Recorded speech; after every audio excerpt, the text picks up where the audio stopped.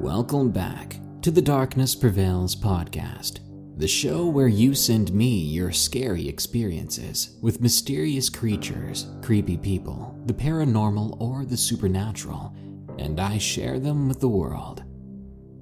The coronavirus pandemic has most of us stuck at home now, doing our best to stay healthy and entertained.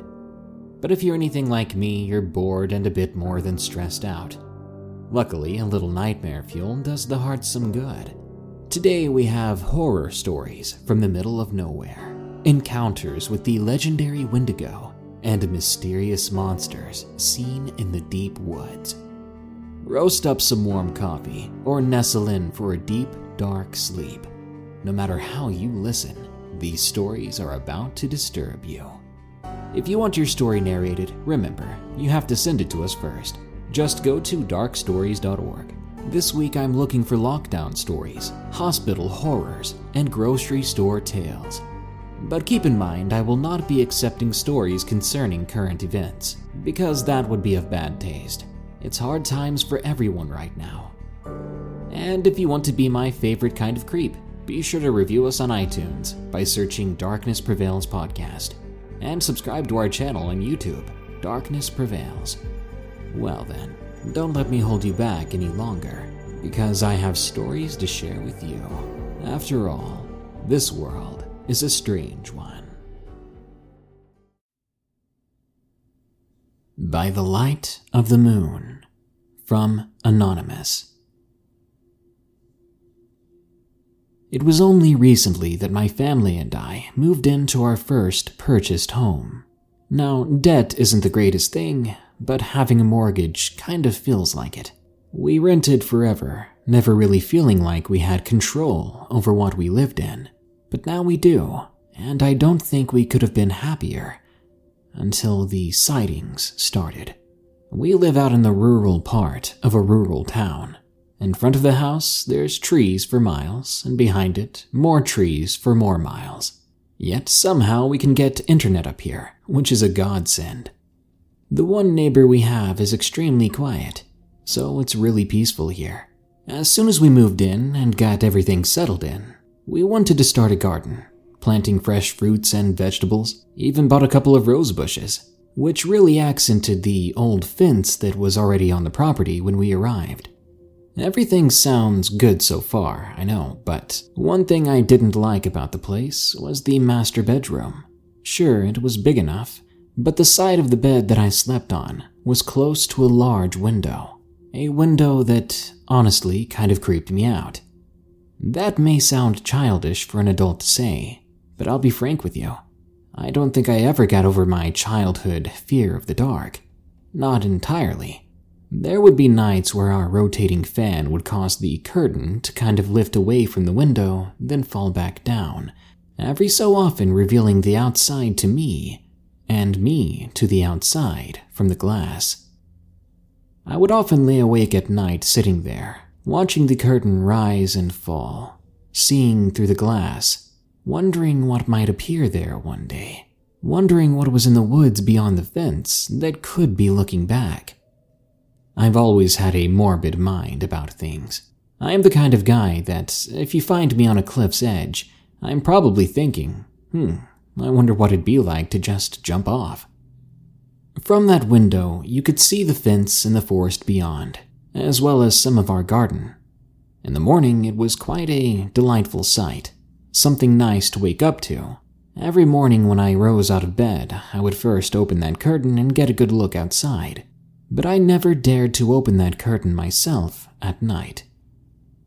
This brings me to my first experience with the thing that seemed to haunt our property.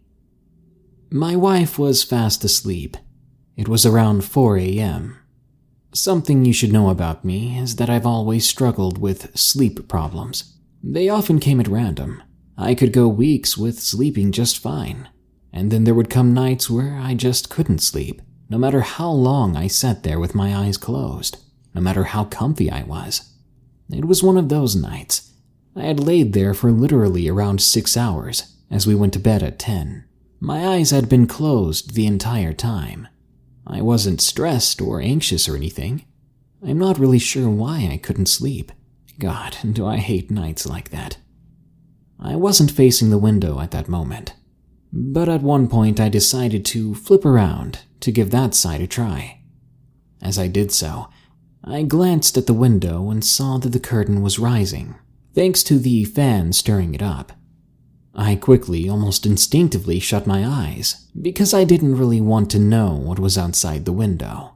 To aid in my feeling of security, I pulled the blankets up to my cheekbones, which caused the blanket to overlap my vision in a way that covered the window. I was snug then, and I tried to go back to sleep.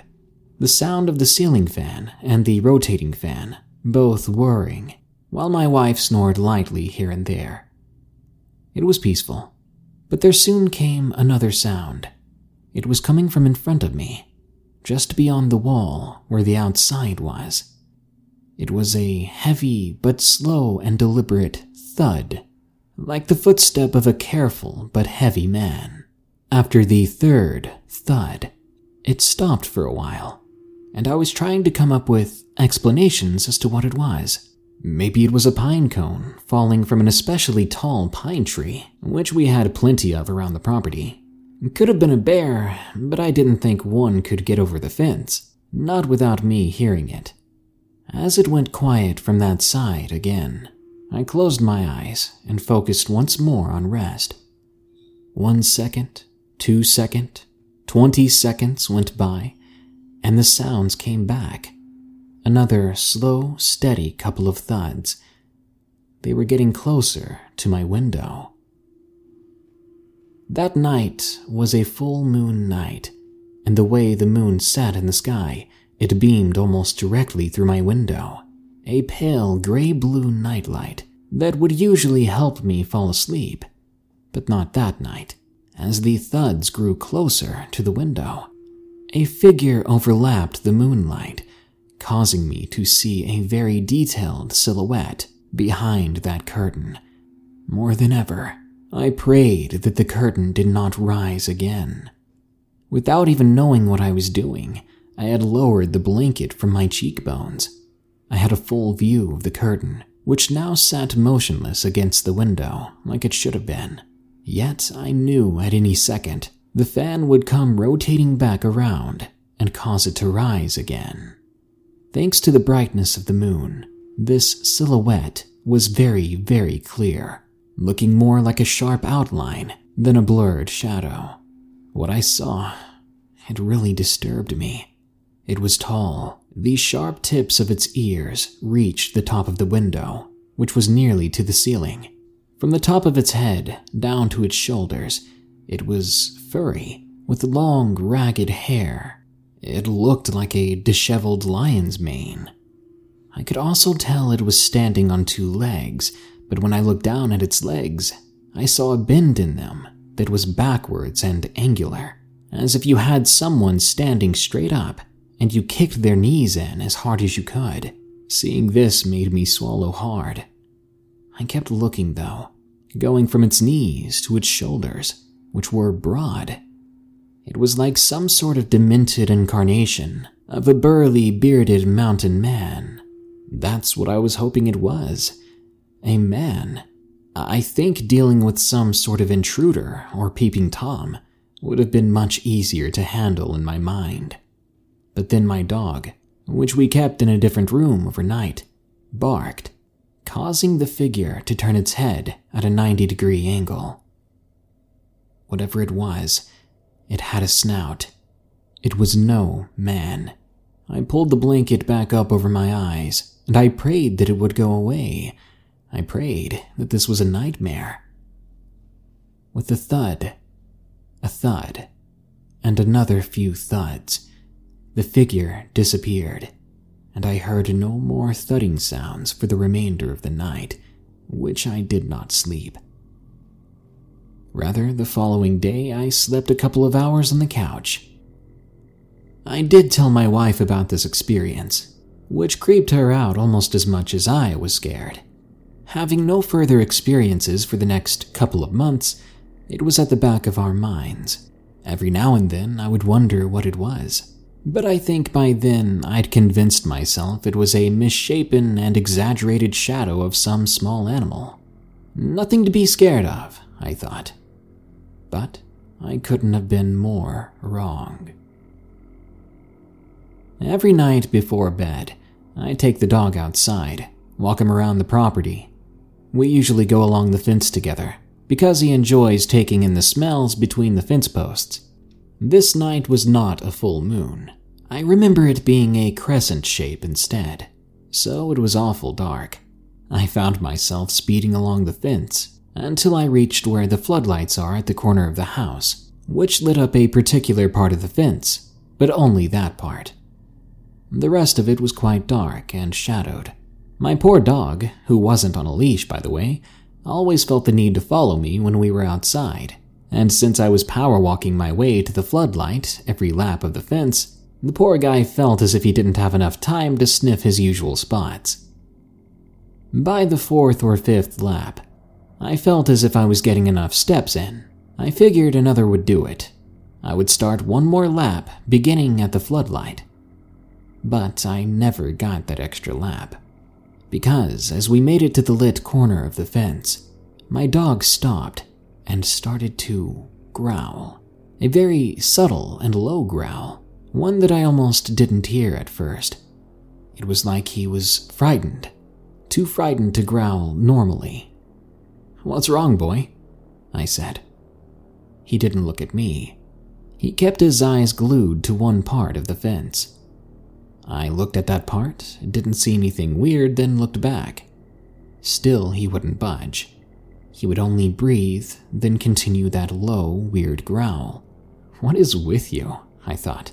I decided to be a little bit more thorough and walked closely to the fence, having a bit too much bravery thanks to the floodlight. I slapped 2 hands at the top of the fence, preparing to lean over it, until I looked straight ahead at the top of the fence between my hands. I didn't see it before. When I was looking back and forth from my dog's gaze to the fence, I had been tracing or following his eye level, as that's where he'd been looking. But when I placed my hands at the top of that fence, there was a 3rd hand in between mine. One whose skin was a pale blue or gray, with patches of gray or silver hair all over almost randomly. And this hand, it was twice as large as mine, whose fingers ended in wretched and almost rotten-looking nails. Sharp nails. I stood frozen, horrified. I couldn't believe I let myself get this close to something this bizarre. What even was it, though? Whatever the hand belonged to, it was using the fence to lower itself and prop itself against. I could hear it. It was sniffing the ground on the other side, getting the scent of something. Keep in mind that this is a privacy fence. It was 6 feet tall. Being a shorter man, about 5'10", I would have to jump, pull myself up, or stand on my tiptoes to be able to look over. But I was not about to do that. If that thing on the other side, crouching down, was too preoccupied to have noticed me and my dog, we were going to keep it that way. I took my boy inside, and we shut the door as quietly as we could. Yet despite how quiet and calm we seemed, my heart was pounding, racing a mile a minute. I don't think it had ever beat so fast. I quickly went to my wife and told her. The 2 of us ran back to the door, which had a window on it, facing the backyard. I pointed out the hand, and she saw it too, plain as day. But within the next few seconds, that hand slowly sort of just slid down from its position, reminding me a lot of that scene from Jurassic Park when the T-Rex's hand sort of just flops off the wire. We never did see it stand up. Maybe it wasn't 6 feet tall, or maybe it crouched down there longer than we thought it did, and when it did get up to leave, we weren't there to see it. The thought of that really scares me. This brings me to the final sighting I had so far with this thing. At this point, my wife and I were quite aware that there was something creepy, something weird, lurking in our neck of the woods. After that night with the weird hand, we stopped letting the dog out on its own during the day. Day or night, we would be out there to walk with it within the fence. I don't know what I would do if that thing climbed the fence again, if it was the same thing as before, and did something to my dog. But once again, the months go by, and time has this way of making things in the past seem less of a big deal. It can soften trauma, make light of the dramatic, and soon the sightings I had had with this creature became nothing more than coffee table talk with family and friends that we would invite over. It was a joke now. Oh, it was just a man in a werewolf garb trying to scare you. Nah, what you saw was Bigfoot. He just wants his privacy too. Those were the things that were said. I was foolish not to be scared. I started to want to get in shape again. I had put on a decent bit of weight over the recent winter, so I saved up for new running shoes and some running clothes, as well as a Fitbit, and I started to jog the dirt road circle we lived on. It was about a mile-long loop. I would go down the driveway, go right, and eventually I'd come back on the left. One particular day, we were busy in town for way too long, so when I got home, figuring that I could still fit in my nightly mile, I threw on my running clothes and went out. It was about an hour and a half later than usual, and I way overestimated how much more daylight was left. Because halfway through the mile, to my suspense, the sun was down, and it was dark.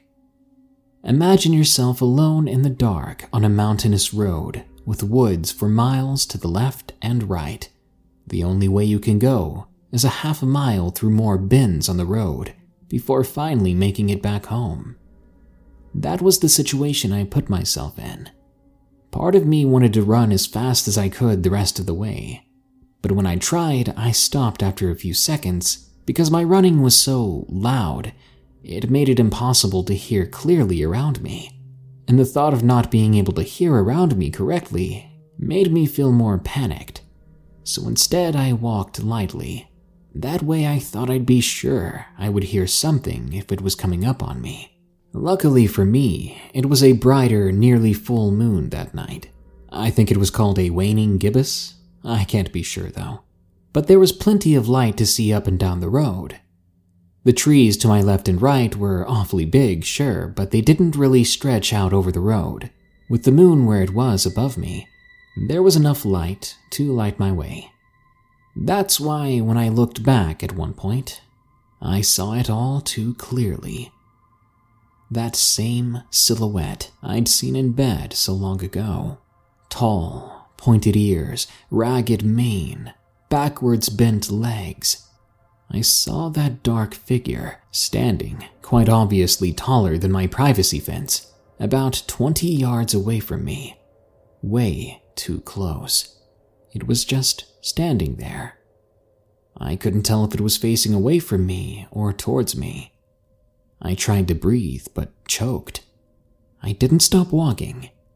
I instead started walking backwards, watching this thing. The entire time I repeated the phrase, "Oh no," in my head at least 100 times. As I began taking steps, careful steps, the figure began to walk too, its arms rising and falling at its sides the way a person would walk. So was it a person in a suit? Someone who decided to terrorize me in a very realistic-looking suit for months? Yeah, that's all it was, I reminded myself. So, having convinced myself of that, I called out to the figure as I walked. "That's not funny. You need to leave me alone. Keep it up. I'll dial the cops." I pulled out my smartphone and clicked the lock button, causing the screen to light up. Then I pointed the screen in his or its direction. They didn't flinch, but kept walking, its steps much larger than my own. It was steadily catching up to me. When 20 yards became about 15, I began to make out details. patchy silver hair all over, skin that was a gray or gray-blue color, hands with long, sharp nails. This was almost certainly the same creature I saw with its hand on the fence that night. Suddenly, it broke into a full run. Mock me all you want, but I screamed like a child as I turned forward again and started to run, but immediately slid on the dirt road, rocks rolling underneath one of my feet, causing me to fall and scrape my right hip. Now on the ground, I faced the thing running at me, and without full control over my panicking body, my palms raised up to my eyes, covering them, as I waited for sharp, nasty nails to dig into me and teeth to bite down into my flesh. But that didn't happen. I listened to its rapid thud, thud, thud in the gravel. It was in front of me, beside me, then beyond me. The creature ran right past me full speed. I uncovered my eyes, almost unsure at first. Then I stood back up and faced ahead. The creature had stopped, now about 30 yards ahead up the road. It was facing me again, I think. Then, after we stared at each other for a couple of moments, it walked off to the left of me and disappeared in the woods. Screw stealthiness at that point. I took off at a full run myself. I didn't stop until I made it through the front door, panting.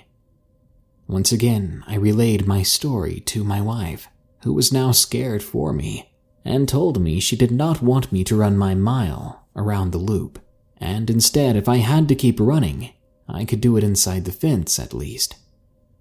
While that would make for a boring run, I agreed. The fence did make me feel safer, and I could bring the dog out there with me. But I'll tell you this, I wasn't about to go outside after dark for a long time. It's been about 9 months now. I would say I'm overdue for another sighting, but I don't think it's coming back. Or maybe I just hope it's not coming back. It never did show any signs of aggression. If anything, it showed signs of curiosity. It was sniffing around my fence and staring me down. To me, it was like it was just checking us out, wondering if these new people in its territory were dangerous, the same way I was wondering if this thing was dangerous. But I'm not going to believe that 100%. I don't want my guard down if I ever see the creature again. I'm afraid if I assume this thing is not out to get me, if I don't take it seriously if I see it again, I could end up a nice, sloppy, wet meal. If I ever do see it again, I'll be sure to let you know.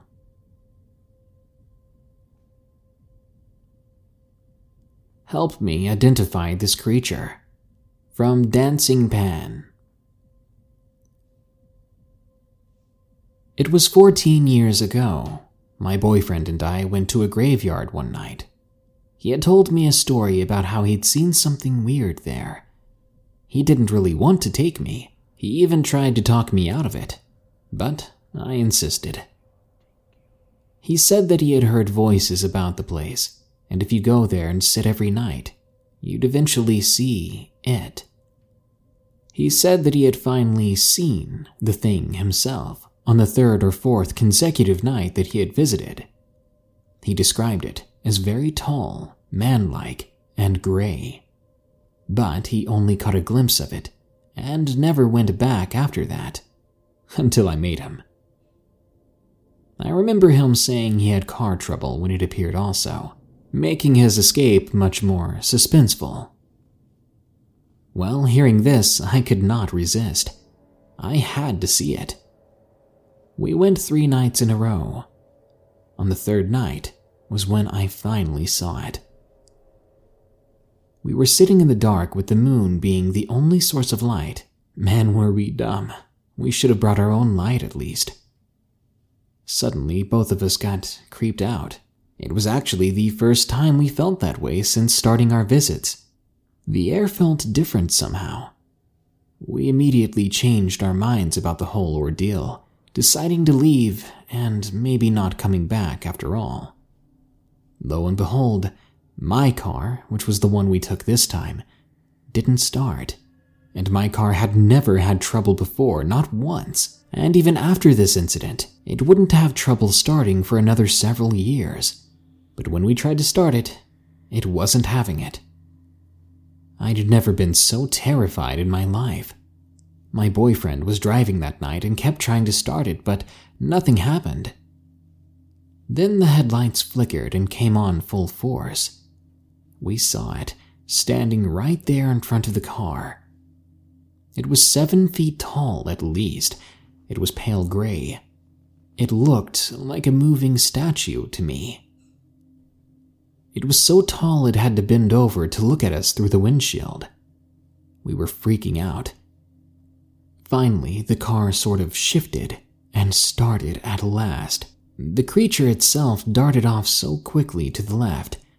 I knew that if it came to the side windows after us, we'd both be dead within a minute. It was so unbelievably fast, yet huge. Instead, it stood at the side of the car, watching us. It continued to watch as we drove away. The cemetery was laid out where the gravel road went around the whole graveyard in a circle and looped back around so that the entrance was also the exit. We were spinning tires and slinging gravel the whole way around, but when we passed the place where the thing was, it hadn't moved at all. It had been standing there, watching us go around the gravel circle. It just let us leave, but it was looking directly at me. I knew it. It was the passenger side of the car that was facing it, after all. I couldn't really make out any of its features. It was dark, and what had happened so fast, we had panicked. Well, when I looked at this thing, and it looked back at me, I was overcome with a sense of severe sadness, of depression. It was a feeling I'd never felt in my life, but in that moment, these strange emotions became real. It was like everyone and everything I've ever cared for in my whole life was burned right before my very eyes. The pain and hurt was almost tangible. It took my breath away. That night, when I made it home and finally was able to get some sleep, I dreamt of that thing calling me from the graveyard, begging me to come back. But it seemed harmless. It seemed miserable, as if it was stuck in that old cemetery forever, and it was alone. So alone. When I woke up, I was determined to go back to find the creature, but before I could even tell my boyfriend, I got calls from him and 2 of my best friends. I could not believe what they told me. All 3 of them had had nightmares in which that creature had brutally torn them apart and mutilated me. The 2 girls who called me didn't know anything about the graveyard incident. It was so late when I got back home, I hadn't had a chance to tell anyone about it. I just went straight to bed. My boyfriend dreamt that I had gone back to the place because I felt bad for it, so he had driven out there after me. When he got there, he found it ripping me apart. He said it was as if the thing was searching for someone because it wasn't eating, just ripping and tossing pieces of my body away. For a long time, I had dreams about the thing, saying, "I won't hurt you. Come back. Help me. I am suffering." And for a while, honestly, I had to fight the urge to go back, even after 3 people I cared about told me their nightmares where I would die. The pull to go back isn't strong at all anymore. I guess it faded with time, especially with kids and adulting, but I do think about it often. I do kind of get a little itch just to drive out there, and I don't know. It would be dumb, but there's always been a little nagging voice that whispers about the thing we saw that night. Whatever it was, it had a masculine physique, no genitalia, and its eyes were completely black. No iris, no pupil, nothing. Just black inky nothingness. I've been searching for answers all these years, but the only things I've seen that look remotely like it are Wendigos, the pale crawling humanoid ones, not the ones with fur and antlers. Thing is, Wendigo are vicious, bloodthirsty. A Wendigo wouldn't have let us leave that night, I wouldn't think. The best way I can describe it is it was a statue, one that moved. Does anyone know what it could have been? It's bugged me for nearly 2 decades now, and any answers, any suggestions, would be appreciated.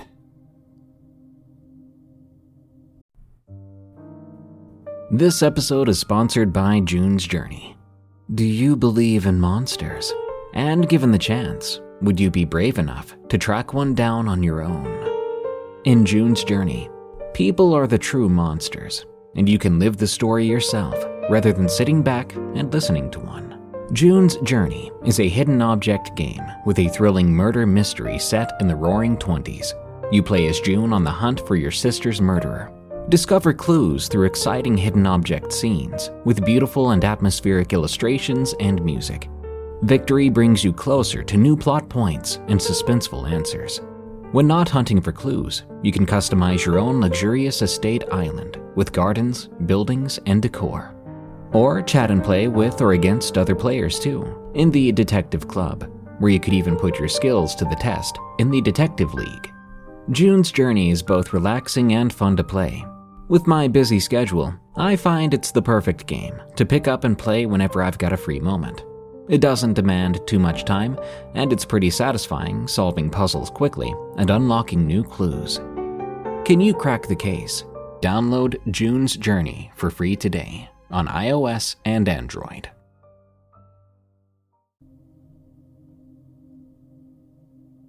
Bigfoot Clown Car from Jasper H.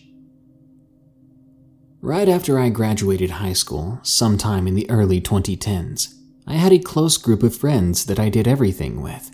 It consisted of my girlfriend, Ella, and my 2 best friends, Sean and Christian. It was early summer, mid-June I believe.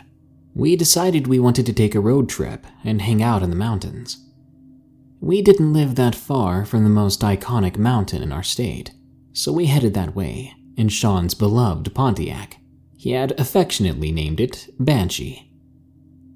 We packed the works, snacks, drinks, and after some pestering on my part, I was a bit of a safety nut, so I brought along some warmer coats, flashlights, and water. We were going to make a night of it, even if it meant driving back home at 1 in the morning, which we were all very accustomed to do at that point in our young adult lives. We ended up driving up an old, infrequently used logging road and parking near what seemed to be a good spot to start our impromptu hike. We parked the Banshee on the side of the road, which was about a foot away from a ditch that was about 5 feet deep and at minimum 10 feet across. On the other side of the ditch was a copse of small trees, young saplings, no more than 3 inches in diameter. It wasn't really safe to cross the ditch unless you used the narrow trail that cut through the ditch into the woods. So we ended up using that and headed into the woods to start our adventure. We spent the entire afternoon wandering and talking and basically just chewing the fat. Around early evening, we had settled down and started a small fire to keep warm. There was a clearing that we had discovered, and there was a fire pit from previous campers, so we used it to start a new fire. Since summer was only just beginning, the nights were still kind of chilly. This night wasn't any different, and being impulsive young adults, we were beginning to regret coming out without better gear, despite our coats and the fire. It was cold enough that our hands were too numb to open the snacks, so that began to damper our spirits. I was getting especially grumpy, since I hadn't had a lot of sleep the night before. I was getting especially irritable sometime around 9. We had only had junk food in our stomachs, and the smoke from the campfire was giving me a massive headache. At some point, I ended up bickering with Ella over some silly topic that I can't even remember now. I stormed off into the woods to cool off. Even though I knew the fight was silly, it had really upset me, and I was in tears for at least 5 or 10 minutes. I wasn't quiet about it either. When I finally started to calm down, a sound came to my attention.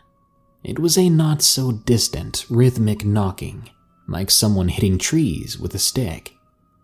I knew it wasn't any of the others, because I was close enough that I could still hear them talking, and I would have heard them approaching, since there was so much debris on the ground.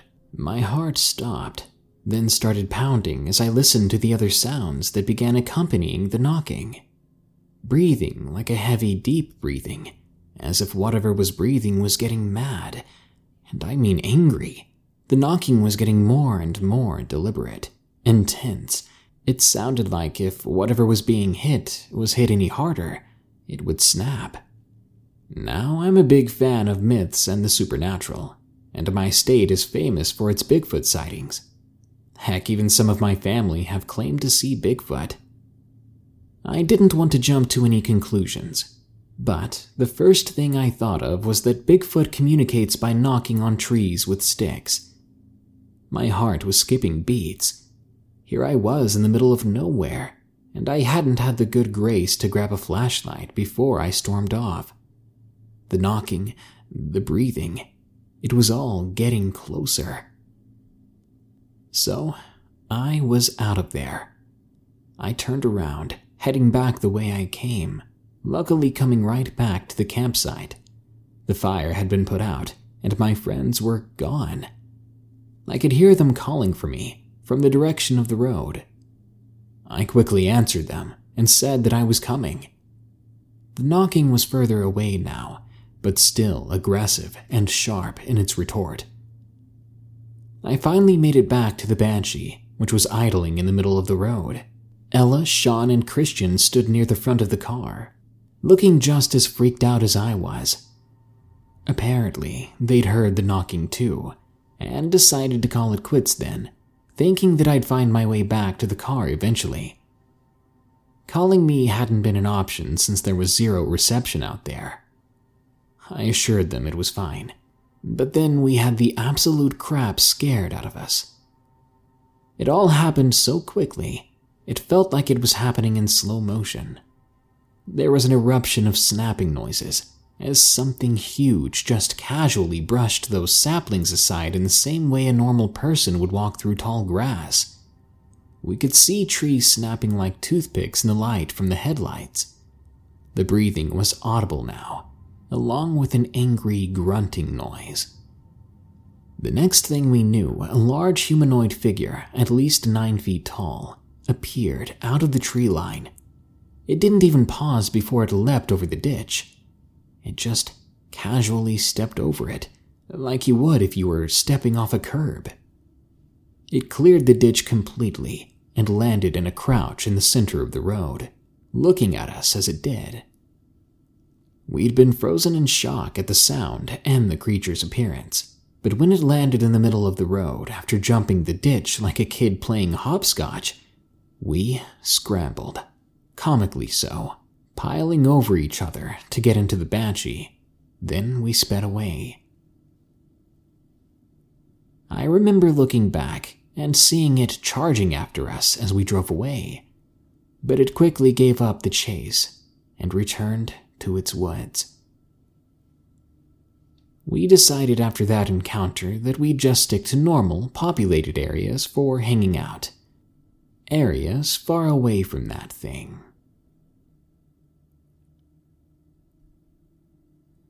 The Thing in West Virginia, from Tim R. This story occurred in Parkersburg, West Virginia. Though I was born in Charleston, I moved to Parkersburg when I was 3. I was raised in an isolated area in the mountains. West Virginia is known for its scary monsters and the well-known Mothman. I'm here to tell you about a new type of creature, one you may have never heard of before. I was outside playing with my German Shepherd. I vividly remember it being a nice fall day.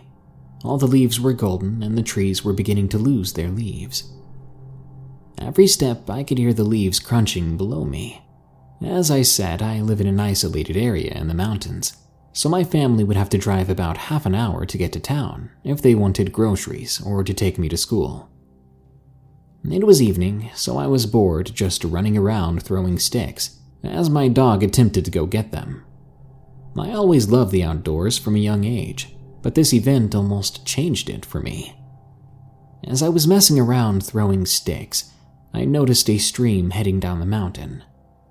I went over to it, and my dog soon followed. I sat down on a nearby rock and looked up. I could tell it was going to be dark soon. I then heard a twig snap on the other side of the stream. I looked over to see a small squirrel just looking at me. My dog barked and foolishly ran across the stream, splashing me in the process. I ran after him, but soon lost sight of him. I looked around and found that I was indeed lost myself. I had an uneasy feeling, and I just wanted to be back home. I tried to retrace my steps, but I couldn't seem to find my way back. Every second, that uneasy feeling would multiply. I looked around until I found what was giving me that feeling. Until this day, I still regret looking that way. What I saw appeared to be around 8 feet tall. It was skinny and had a weird face, like the face of a bear, but not exactly. The thing had patches of brown fur, but looked to have gotten in a fight with something. It had long, long arms, and that stench that came off of it was insane. I stumbled backwards, and I was just in shock. It seemed like that thing was just as scared of me, though, as it got awkwardly down onto 4 legs and scurried away. The thing reminded me of a stretched-out, hairless grizzly bear. But I'm not even sure if we have grizzlies in West Virginia. Only black bears, I think. And if it was, why did it act that way? Why did it look like that? The thing I encountered made no noise, though. It was silent, and I don't know why. I sat there wondering what I saw, and I finally got the nerve to get up, but my legs were all shaky. I was paranoid. Every minute I was looking behind myself. I tried to run at one point, but I had no sense of direction. I just wanted to run, so I kept going. Eventually, I reached a road. The same road that led me to my house, so I followed it, luckily enough. As I reached almost halfway up the road, my heart sank. I remembered I didn't know where my dog was. I tried to think of an excuse on what to tell my parents about the dog, but what would they think? I walked into my house and went directly to my bedroom. I didn't come out that evening at all. Eventually, I fell asleep and woke up in the middle of the night with that same terrified feeling.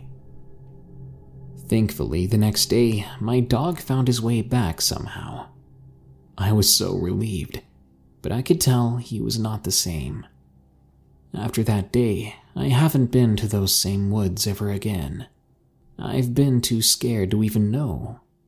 I'm 38 now, but I'm still so paranoid. The Eyes, from Brooke D. My sister and I were one day heading out to her friend's house. Apparently, her friend lived out in the country, and there was a supposedly haunted graveyard near their house. So we left about 8:30 or 9 p.m.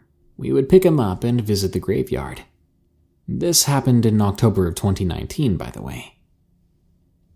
When we got there and were finally driving up his driveway, on both sides of the dirt road there were these long cornfields. I could reach out my window and touch them, they were so close to us. As we pulled into his driveway, we saw this black little animal that looked like a skunk, but it didn't have any white on it. We called it a skunk and left it at that. We picked up her friend and talked for a bit. 5 minutes later, as we were driving back down the dirt road, I was sitting in the back passenger seat, looking out the front window. About 10 feet from the car, I saw something sticking its long, stretched-out neck over the corn stalks in the field. These corn stalks are taller than me. I couldn't really see the shape of the head, but I could see its bright eyes, looking and blinking at the car. I didn't say anything. I don't know why. I may have been in shock or just curious. But when we got about 5 feet from it, I saw it slowly move its head back into the field. As we drove by where it was, I tried to search for it from the window, but I couldn't find it. We continued on to the graveyard and didn't see anything else. But even my sister said that she felt as if she was being watched the moment we picked our friend up. Road Walk. From Great Moves, Ethan. Slugbug. Reynold hit me in the shoulder as hard as he could, causing me to swerve the car on the dark road. But luckily, there was no one else driving that night, or so it appeared for the last 100 miles. Crap, man, that's not funny. There's not even a bug on the road, dude. I got us back on the right side of the road and rubbed my shoulder. Then I gave him a quick but mean scowl. Yeah, I know, but I want to make sure you're not falling asleep. I saw you dozing off a minute ago. Scared the crap out of me. I don't want my brain implanted into some tree out here. Whatever, I said, not realizing that I probably did just doze off a second. We'd stayed up really late partying with our friend. It was his bachelor party. Things got a little too wild. But now we were halfway home on a 5-hour journey. It was dark out, and we were both tired out of our minds. Basically, yeah, maybe I did deserve that punch in the shoulder. Reynolds starts messing with the bags of chips we have in the back, a bunch of leftover road trip junk food. He snacks on a bag of Lay's potato chips, and then he goes quiet for a while. When I glance over maybe 10 minutes later, he's out cold. I rub my face a little bit, give myself a slap, trying to make sure I'm wide awake. The road I was driving on was quite hypnotic. Not a whole lot of winding turns or bends, and the trees to our left and right, they were colossal and menacing. But I tried to focus on what was ahead of me, which really wasn't much. Just straight, badly maintained road, miles upon miles from towns in any direction. Truly the middle of nowhere. Having creeped myself out from the thought of having to walk down this road at night if something happened to the car, I glanced down to the fuel gauge. We were 3/4 full, nothing to worry about. I looked back up, having only looked away for a split second, and slammed on the brakes, but it was too late. I ran right over into a pile of something in the middle of the road. I didn't have time to swerve around it either, but I tried. There was a loud pop coming from the back of the car. My panicked turn of the steering wheel caused us to fly into the ditch before coming to a sudden halt. Crap, I said, my heart feeling like it was going to beat out of my chest. Reynolds shot right up and looked at me, a bit of drool hanging out of his mouth. He noticed it and wiped it away quickly, at the same time asking me, "What in the hell, dude? What's going on? You didn't fall asleep, did you?" I rubbed my head, trying to console a worsening headache. Believe it or not, no. I think there was something in the road. Ran it over. Think it punctured the tires in the back. I undid my seatbelt and began to climb out of the car. Reynolds did the same. The cold night air hit me hard, as if it were a spirit passing right through me. I crossed my arms and held them tight, then began to walk to the back end of the car. Reynolds checked his side, and I did the same, lowering myself down to the back left tire. The thing was torn to shreds. It was far beyond the hope of getting it patched. The whole dang tire needed replaced. I sighed, and then I heard Reynolds cursing. "What in the world did you hit, dude? The tire practically exploded over here." I walked around to his side and took a look. He was right. The tire on the back right had also been obliterated. I have no idea what I hit. It was dark and happened really fast. Turning on the flashlight on my phone, I walked up out of the ditch and Reynolds followed. I aimed the light toward the road and followed traces of burnt rubber and what appeared to be these yellow-white shards. They were bones. As I followed these yellow-white particles, they grew larger, until it led me to what appeared to be a very old carcass on the road. "Well then," I said. Reynolds spoke up. "That's the first time I've seen or heard of people's tires being blown out by a ribcage. I'm almost impressed, Ethan. But now we're stranded. I only have one spare tire, man. Here, let me call up Lane. We'll get someone out here to pick us up. It's gonna be several hours, though. What are we, like 3.5 hours out from either direction? Perfect." He began to dial a number, and I continued to scan the road around me. I found another carcass on the road, then another. In total, there were 7 different animal carcasses on the road, and these were larger creatures. Looked like deer. I felt more cold, more chilled than I did when I stepped out of the car. I motioned for Ethan to come back to the car with me. We had no other choice than to wait inside anyway. With the temperature being single digits, it was going to be a cold, long wait. While Ethan's car's heaters did work, they weren't the best. Back in the car, I put them on full blast, then turned off the headlights. The way we were angled, we might blind someone if they passed by. But if need be, we had plenty of time to signal them with the headlights. We'd be able to see them coming for a while. Reynolds put the phone back in his pocket and then let me know. "All right, Lane's sending his wife, Alyssa. He's already been called to work, this early in the freaking morning, can you believe it? So, it's gonna be a couple of hours." "Gotcha," I said, and laid back in the seat, reclining it as far as it would go.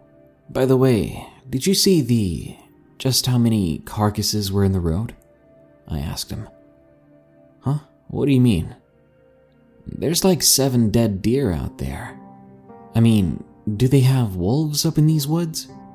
"Nah, not as far as I can remember," he answered. "Nah, before I moved down with you, the worst we got were coyotes, and they're tiny little things compared to dogs. For the most part, they're mangy, skinny little opportunists. I don't think that's what killed those deer, but they're probably getting ready to come up here and chew on the remains." "Gross," I said. "Well, maybe it was a semi, ran over a whole family of deer," I suggested. "Yeah, only thing that makes sense," Reynolds agreed. Then he reclined too, reaching for yet another bag of Lay's. "Hey, grab me a bag of Cheetos while you're at it." "Flaming hot?" "Do you even have to ask?"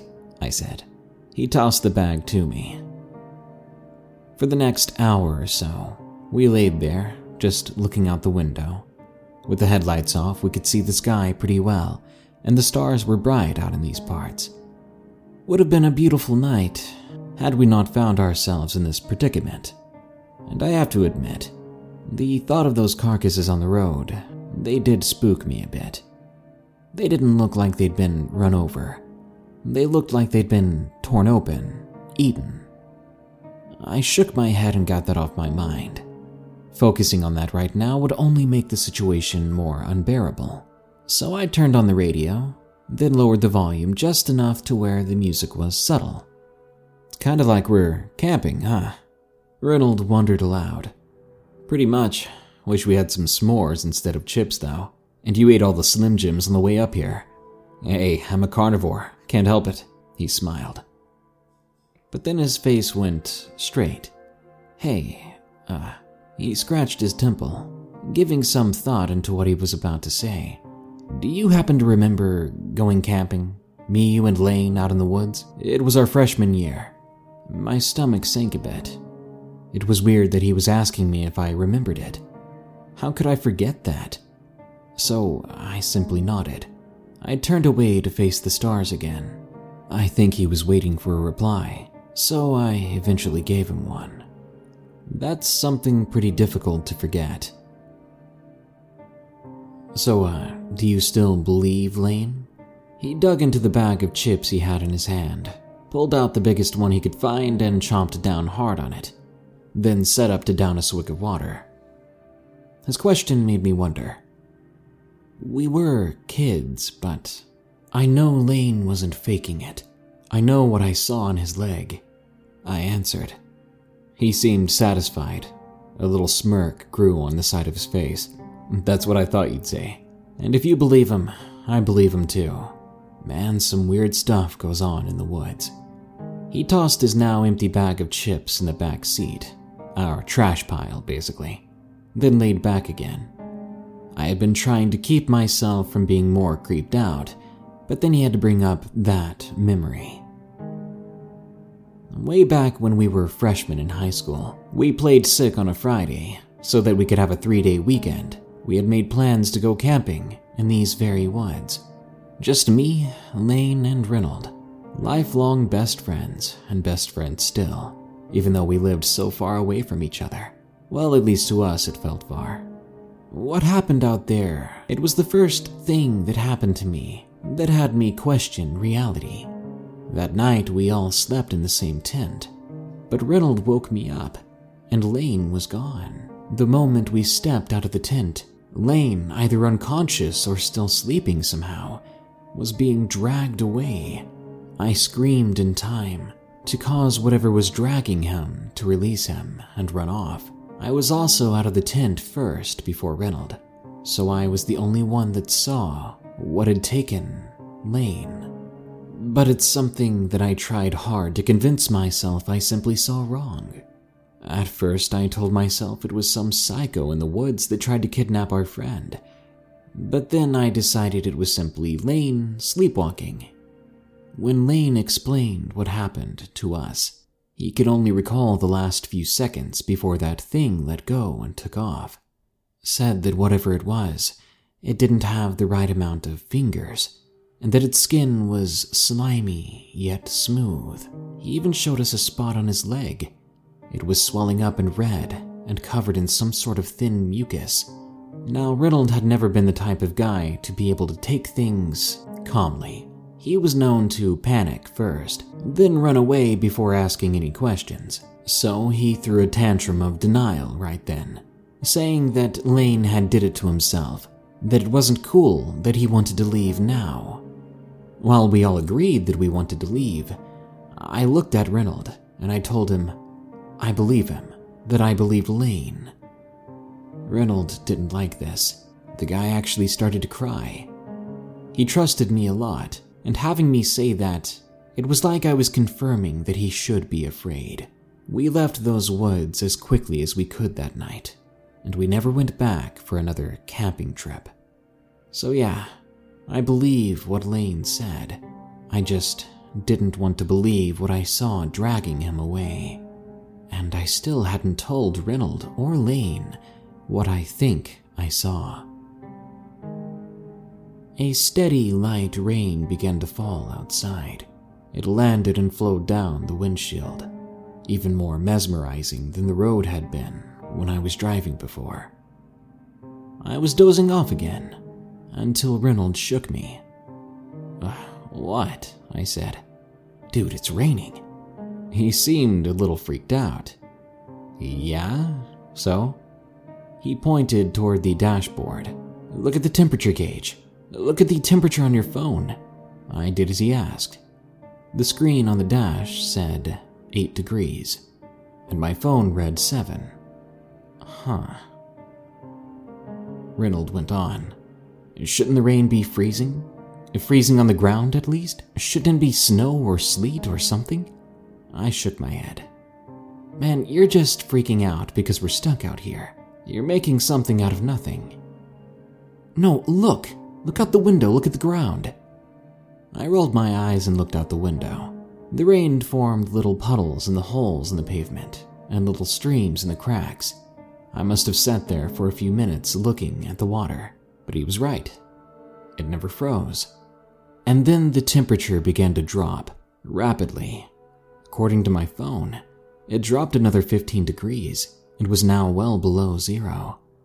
I kept glancing from my phone to the outside, and the rain didn't freeze. It refused to, but I refused to make anything more of it. I looked at Reynold and said, "We aren't scientists. I'm sure there's something going on, maybe with the road or with the weather, that's just keeping this water from freezing." Then Reynold looked like he had an idea. He grabbed his bottle of water that was in the cup holder, opened his door, letting in quite the chill. Then he began to pour some of the water on the ground. "What are you doing, Reynold?"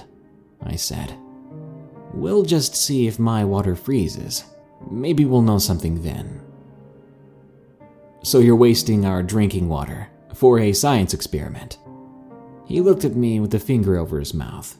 "Just shush," he said. I leaned over towards him, and I looked out the door. I wanted to see this in action. Of course it wasn't going to freeze. If the rain wasn't freezing, his water wasn't going to freeze. I watched the water hit the ground, mix a little bit in the grass with the rain. Before, over the next minute or so, clumps of ice formed where the water had been poured, but the rain around it remained liquid. "What the hell?" I said. Then Reynolds said what I think we were both thinking. "I don't think that's rain, Ethan." He put the cap back on his water bottle, then closed the door. He made sure to lock it too. "So it's just some dirty rainwater. Doesn't freeze because all the crap in it, I guess." Reynolds looked at me and said, "Sure, let's go with that. I'm just gonna try to get some sleep." I nodded, and he laid back, facing away from me. I sat back in my seat as well, and it didn't take long to finally fall asleep. I'm awakened when the sound of thunder crashes outside. Reynolds is still sleeping, so I don't wake him. I don't feel tired enough to go back to sleep though, oddly enough. We'd only been sleeping for a couple of hours. I stayed awake, watching the rain and now the lightning outside. Lightning that had a weird green tint to it, made everything seem more ominous than it really was. I glanced at the ground outside and, once again, the rainwater was still liquid. No ice on the ground. As I lay there, I began to hear a sound within the rain, a sound I thought was wind at first, howling through the trees. But as it got louder, closer, it stopped sounding like wind and sounded more like crying. Like the tormented cry of someone mourning someone close to them. It was coming from the left side of the road, from the woods, growing louder by the second. With a big green flash of lightning in the sky, the road in front of us and the edges of the woods to our sides are brightly lit for a couple of seconds. Within that brief window, I see a figure in the road. A very tall figure. A very familiar figure. Who is that? Reynolds had awakened. I looked over to him. He was rubbing his eyes and looking in the direction of the figure too. But just like me, he became quiet and started to stare. The figure must have been 9 feet tall, maybe more. It looked like we could stack 2 of this car on top of each other, and that thing would still be taller. It appeared to be looking up towards the sky. Lightning kept flashing in and out, revealing to us this thing for plenty of time. This tall thing with a skinny torso and thin, long limbs, but a head that was bulbous, like a baby's, except far larger than that. But I could not find its eyes, a face at all, really, and I was left wondering if it was facing away from us or towards us. Then, more figures like that one, but at different heights and different proportions of bulbous head, began to walk out of the left side of the woods, slowly, like slow motion slow, crossing over the road and onto our side. The moaning sound, the cry, it seemed to be coming from each and every one of them. If I didn't know any better, I'd say they sounded sad. We stayed quiet and hunkered down in the car, getting as low as we could to still watch the things outside, but lowering our chances of being seen. I was glad then that I kept the headlights off. I looked at Reynold. He was shaking a bit. He started to turn around, wanting to look out the back window. When he did, his eyes grew wide and his shaking intensified. He looked at me, then looked ahead, as if to say without a word that I need to see this. I followed his gaze and looked out the back window as well. Those things were all over the road, behind us and ahead of us, but the ones behind us, a couple of them had crouched toward the ground and were picking at the bones and meat of the dead deer. Each one that stopped at a deer carcass would only take a few bites before getting back up and walking in that physically impossible slow-mo walk. In silence, in fear, in terror, we must have watched 100 of these things cross the road before it finally stopped. And only when the last centimeter of flesh of one of those things disappeared beyond the trees did the wind and rain and lightning suddenly stop. The rain all over the road and ground, it didn't freeze or stay, but seemed to fade, evaporate. Before long, we were left in the exact same position we had been. A dry, dark road, quiet and alone. But it took longer for the crying moan to stop. We didn't even dare sit up in our seats until that sound faded. And when we did sit up, we simply looked at each other and tried to stutter out the first words. What? Reynold tried to speak, but he could not find the words. But I did have something to say.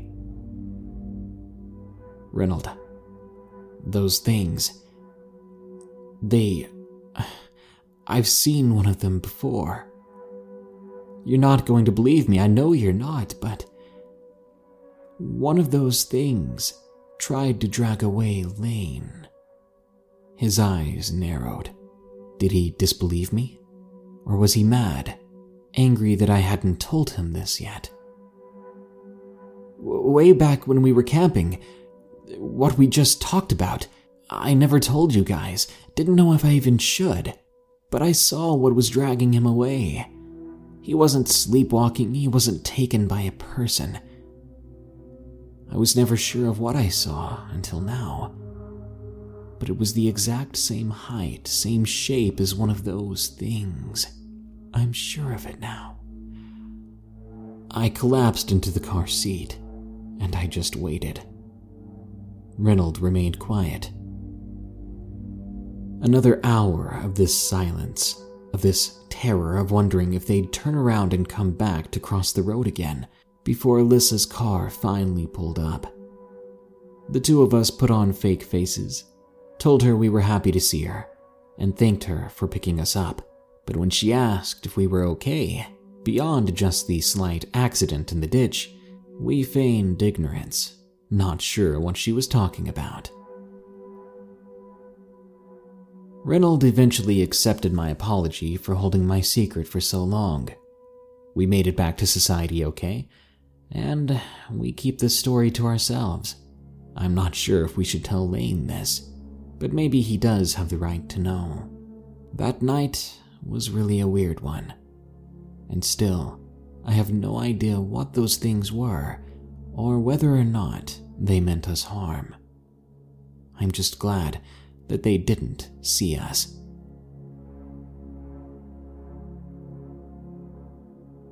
Family Cabin from Mike B. My family has a cabin in northern Alberta on a beautiful lake called Island Lake. It is pretty much the middle of nowhere. I was 18 years old. The family cabin had recently been reconstructed into a full-fledged house. The cabin was still under construction and was being painted at the time.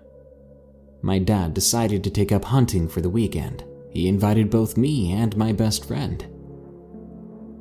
Out at the cabin, My passion had always been building fires and chopping wood. One night on one of these weekends, I decided around midnight to go down the stairs descending to the beach and build a fire in the fire pit. My dad and my friend were both asleep at the time, so I decided to just go about doing my thing. Suddenly, I began to hear a crackling in the bushes on the neighbor's property. Our neighbors had a very dense forest connecting to a local campground on their property. I brushed it off as a raccoon or something and continued about making the fire. When I finally got it going, I stopped to look at the stars, but I was interrupted when I heard a growl coming from the bushes. I turned and I saw a pair of eyes staring right back at me. I could not make out what they belonged to, so slowly I went into the shed to grab a flashlight. As I did so, I suddenly heard a bang on the side of the shed. I looked up the window of the shed, hoping to catch a glimpse of what did that. But there I saw the eyes again. A feeling of dread welled up in me. I'd left the shed door open. I could hear what sounded like claws dragging along the side of the shed. This thing sounded plenty big, and I did not want it in the shed with me. After all, if I could see its eyes in the window, it had to have been at least 7 feet tall. Just when I thought this thing was going to come inside and end me, my father stepped out onto the deck and turned on the bright floodlights facing down to the beach. "Mike," he called out. "You down there, boy?" The scratching stopped, and I heard the creature run off into the bushes as if scared by the light. Quickly, without even putting out the fire, I ran upstairs to the cabin and I rushed inside as fast as I could. I only once briefly stopped to look to the bush by the neighbor's cabin. I saw it in the nick of time, a figure fading away into the undergrowth. It was big. It was about 7 feet tall. I went inside and locked everything down, but I never saw that thing again. Still, when I find myself sitting by the fire at night, I can't help but feel I'm being watched. Who knows when the creature will show up again, or if it ever left. Maybe it's always close by, watching someone from the bushes. Keep an eye out for any dogs you might have, and keep your small children close. Outdoor Story from Jacob L. I go to my grandpa's every year to fish. My grandpa is used to telling a specific story when we're out. The story of the so-called Owl Man, or the Cheney Creek creature. He had always made these stories up. I was about 13 at the time, and I still had a wild imagination.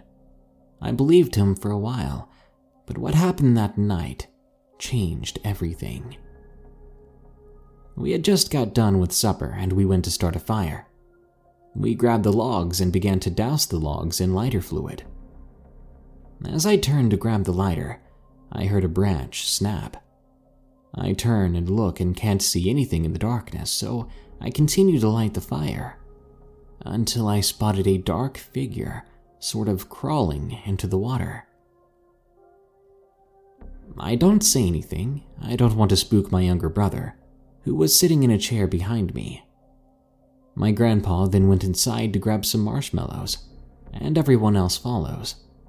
They leave me to watch the fire and tell me not to do anything stupid. I nod, laughing a little bit. While they're inside, I sit, now watching the creek. I hear water splashing in the direction of the creek. A chill runs up and down my spine. I feel as if I'm being watched. Looking around, I find a tall, dark figure standing far away by the creek, so I can't get a lot of detail. But then I watch it walk right back into the lake. As it did so, I heard a sound similar to chains rattling. As it crawls back into the water, it stares at me with bright yellow eyes and screeches. That screech was so awful, I covered my ears. I go to get my pellet gun, thinking it could protect me, but it acted more like a security blanket. I aimed it at the creek, kept my eye on the scope, and watched for every single movement I could.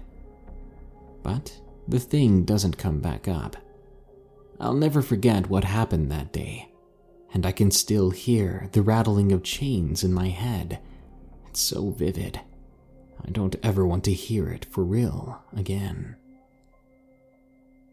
I'm not entirely sure how middle of nowhere the next two stories are, but I did my best to go off of some hunches, as I think they're pretty cool stories. The first takes place in West Virginia, which is quite rural, and the second takes place in Mexico, 5 hours from the airport. Just wanted to let you know I'm just guessing on these, but I think you'll enjoy the stories nonetheless. The Familiar Visits at Night, from Bleak Mountain. This happened in our former home, an old house way out in West Virginia that housed many bad memories for my family and I. We live in another state now. We're the only ones who have ever lived in that house. It was built and never sold until my family and I bought it. I've always thought that spirits and entities were attracted to negative emotions and outbursts, which happened a lot in my old house. In addition, my father was going through hard times at the time, with his job, money, the usual. The old house is a one-story place with a basement. It has 3 bedrooms. One of the bedrooms was the master bedroom, and they gave that to my oldest sister. That's because my 2 teenage sisters needed their own rooms, as did I when I grew older. My parents used to sleep in the master bedroom for a while, but since they needed to give it to my sister, they separated a part of the basement off and made it into their bedroom. One night, my mother was lying beside my father in their bed when she noticed a mist hovering over my father, who was fast asleep. My mother thought it was her mother, but our dog started barking, and she knew something wasn't right. However, she thought it'd be best not to wake up her husband and scare him. The next night, however, she was fast asleep, and my father was awakened. My sisters and I would sometimes come down to my parents' room at night to talk to them because we were scared. When my father awoke this night, he noticed what he thought was my youngest sister standing in the doorway. The figure was dressed in white and had blonde hair. My sisters had blonde hair too. "You okay, sweetie?" he said, tired and irritated to be woke up. The figure, whom he thought was my sister until now, turned its head in confusion, much like a dog would. My father's face turned quickly from tiredness to terror, his eyes wide open and the hairs on his arms sticking up. He realized the figure did not know he could see it. That is why it looked confused. He also realized it wasn't my youngest sister, for all the lights were off, and when she came down to the basement, she was too scared to not have them on, and would turn on as many lights as she could. Then its face began changing, from my youngest sister's face to my grandmother's, then to my aunt's. My father began yelling loudly to my mother, "Turn on the light!" He kept trying to wake her up. She finally did and turned on the light as he asked. She asked what was wrong. He wouldn't talk to her for about half an hour, though. When he finally told her, she was shocked and admitted what she saw the other night. My dad said that the figure he saw dispersed into a mist after my mom awakened. My parents thought it could possibly be my mother's mom's spirit, as my youngest sister did look like her.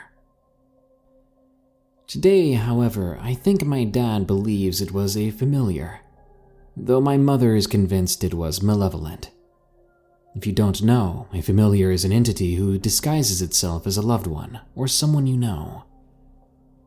I've heard of them asking to come into someone's house or luring someone towards them, disguised as someone they love. But I think this one was invited into our home by means of negative emotion and outburst. I believed it to have been a demon in the form of someone we know. We have since blessed the house in the name of the Lord, and there have not been too many odd occurrences afterwards. Just beware. If you live among negative energy and emotion, you might just invite something in. Something harmful, something you weren't expecting. The Crying Woman, from Jessica D. I'm sure we've all heard the legend of La Llorona, the Crying Woman, and I can't say for sure if what I experienced here was indeed a La Llorona encounter, but it was still terrifying. This story takes place in 2017, when I was on vacation in Mexico, visiting my in-laws. It was the first time I'd be meeting them in person, as my husband and I were living in California with our 3 children. I should mention that I'm a white, bilingual female, and this visit was a total surprise to all but one of my in-laws. My older daughters, who are twins, chose not to travel with me, mostly because my husband is their stepfather, and they really don't have contact with his side of the family. They don't speak Spanish, and my in-laws do not speak English. It was just me and our then 2-year-old daughter, who is his only blood-related child, traveling to visit her paternal grandparents, while my husband stayed in the States working, making sure the bills and rent were paid for the 2 months we'd be gone. It was a very exciting adventure. It would be both of our first time meeting my husband's parents, as well as our first time in Mexico. We were met at the airport by one of my sister-in-laws, the only one who knew we were coming, and her husband, who drove us from the airport to their home some 5 hours away. My husband and I have a house on the same property as his parents that we are still currently building onto, so at the time of my visit, the second story was still missing the roof, among other things. My daughter, who we'll call Ivy, and I stayed in the room downstairs that is already completed, but at night, I would frequently sneak upstairs when my daughter was asleep, just to stare at the beautiful night sky. Although the days were hot and humid, at night the whole atmosphere changed, and it's fresh and cool, and it often rained, even in the summer months. On nights when it doesn't rain, you can still see spectacular lightning storms in the distance, lighting up the night sky. One night, however, I saw something that will forever chill me to the bone.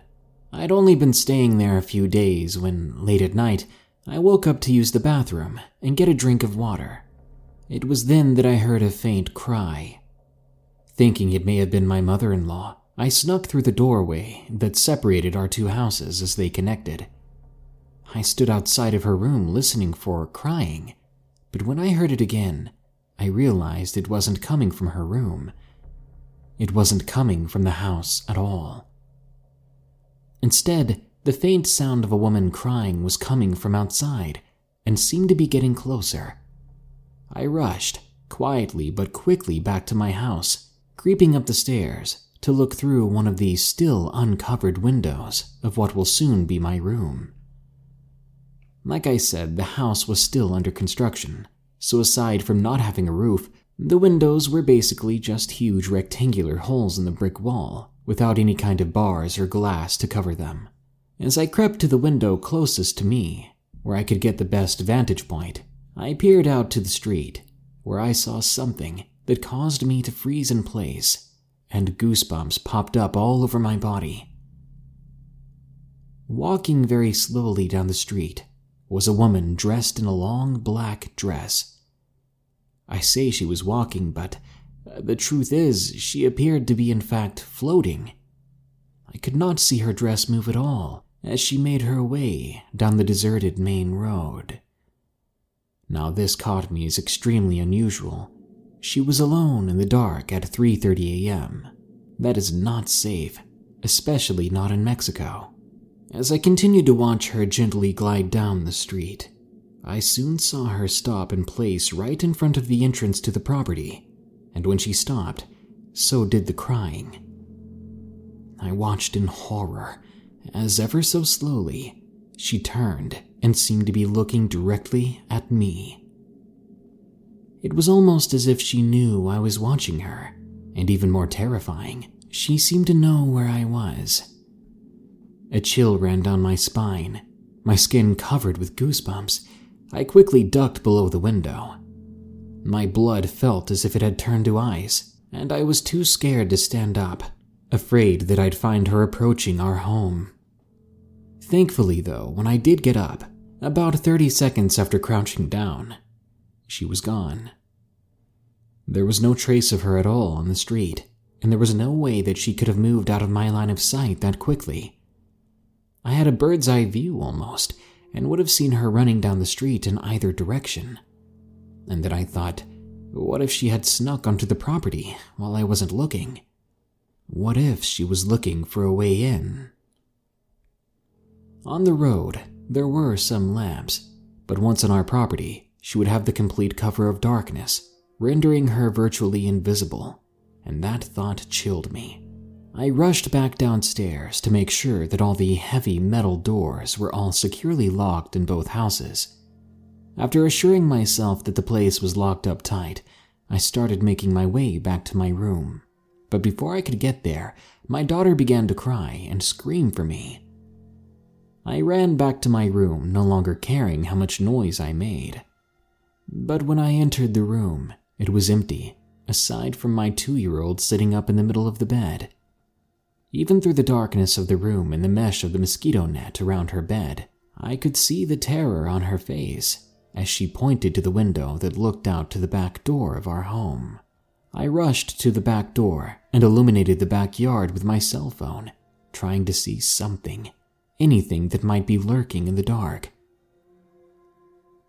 The night was completely silent, except for the buzz of the mosquitoes and the chirping of the crickets.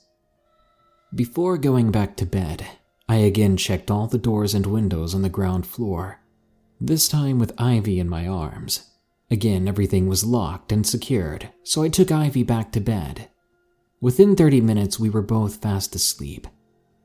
I awoke a few hours later to find the sun up, and something I found to be completely impossible. The back door to my house was wide open. The same door that Ivy had been pointing to in fear only a few hours ago. But I'd made sure it was closed and locked it before lying down to sleep. And had anyone in the house opened it, I would have been awakened by the distinct screeching and grinding of the metal lock sliding open. So, did the crying woman find a way inside? Flesh Eater, from Gesundheit. Part 1. I grew up in the great outdoors of Colorado. My nearly middle-class family lived in what was nothing more than a cottage in the cold but plentiful wilderness of Colorado. Dad worked as a semi-truck driver. He was barely ever home. Mom took care of my older brother Derek and I, and maintained the house. We lived down a dirt road, down another dirt road. But there was always something to do, like picking tomatoes and onions in my mother's garden, walking to my nearby friend's house to play some games on his PS2, or just going with my brother to go fishing.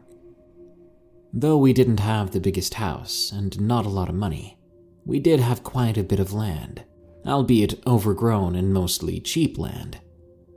There was a small pond on part of it, and near that pond was an old shed, or more of a shack, I guess, which my dad revitalized and turned into a sort of fishing shack.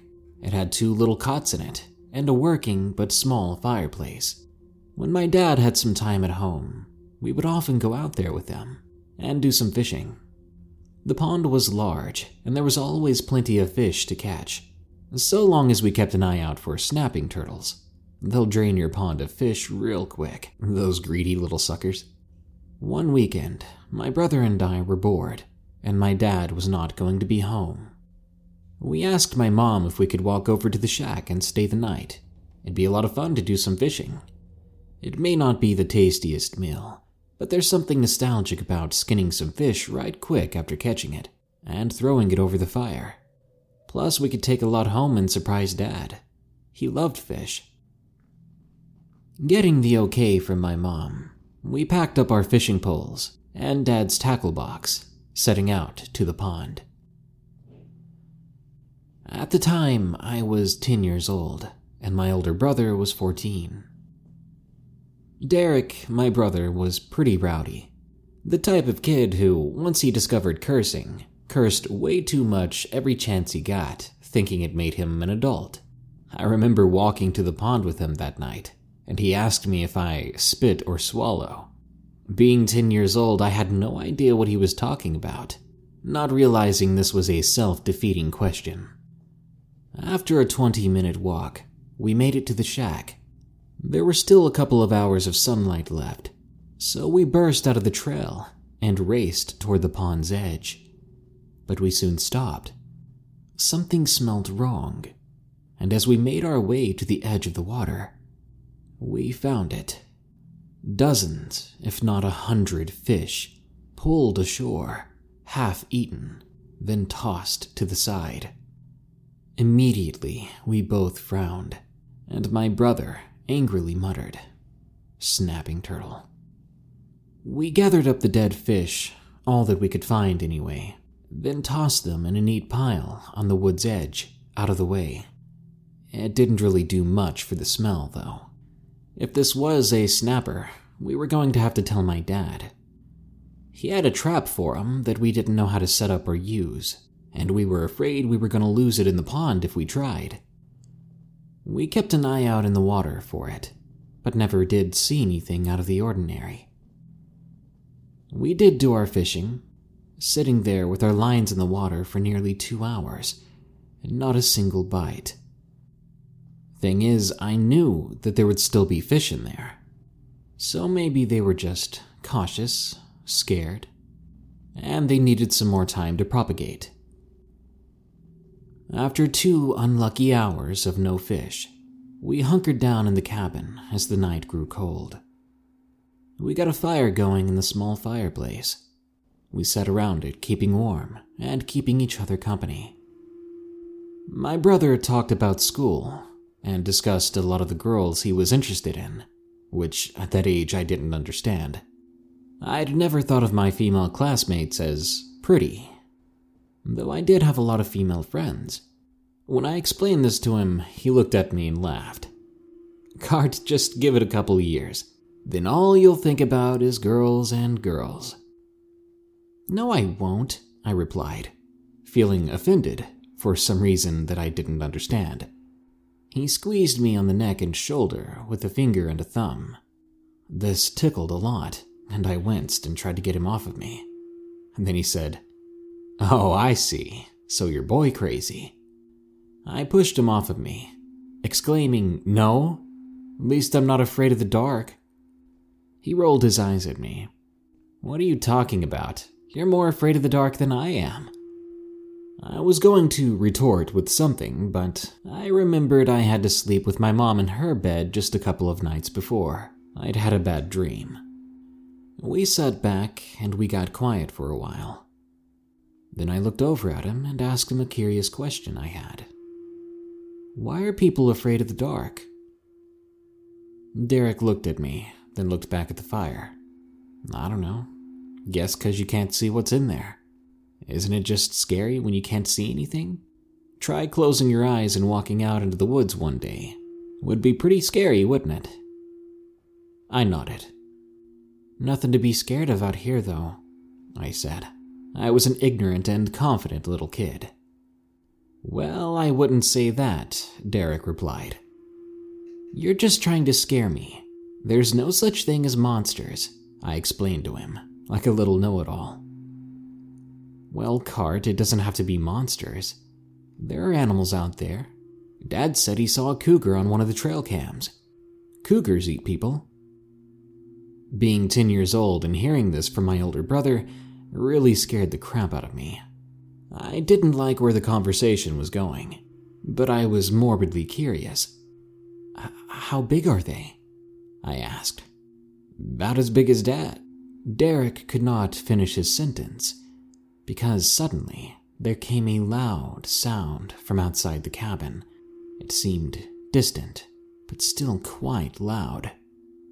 It was a windy scream, like a violent wind flowing through a cavern.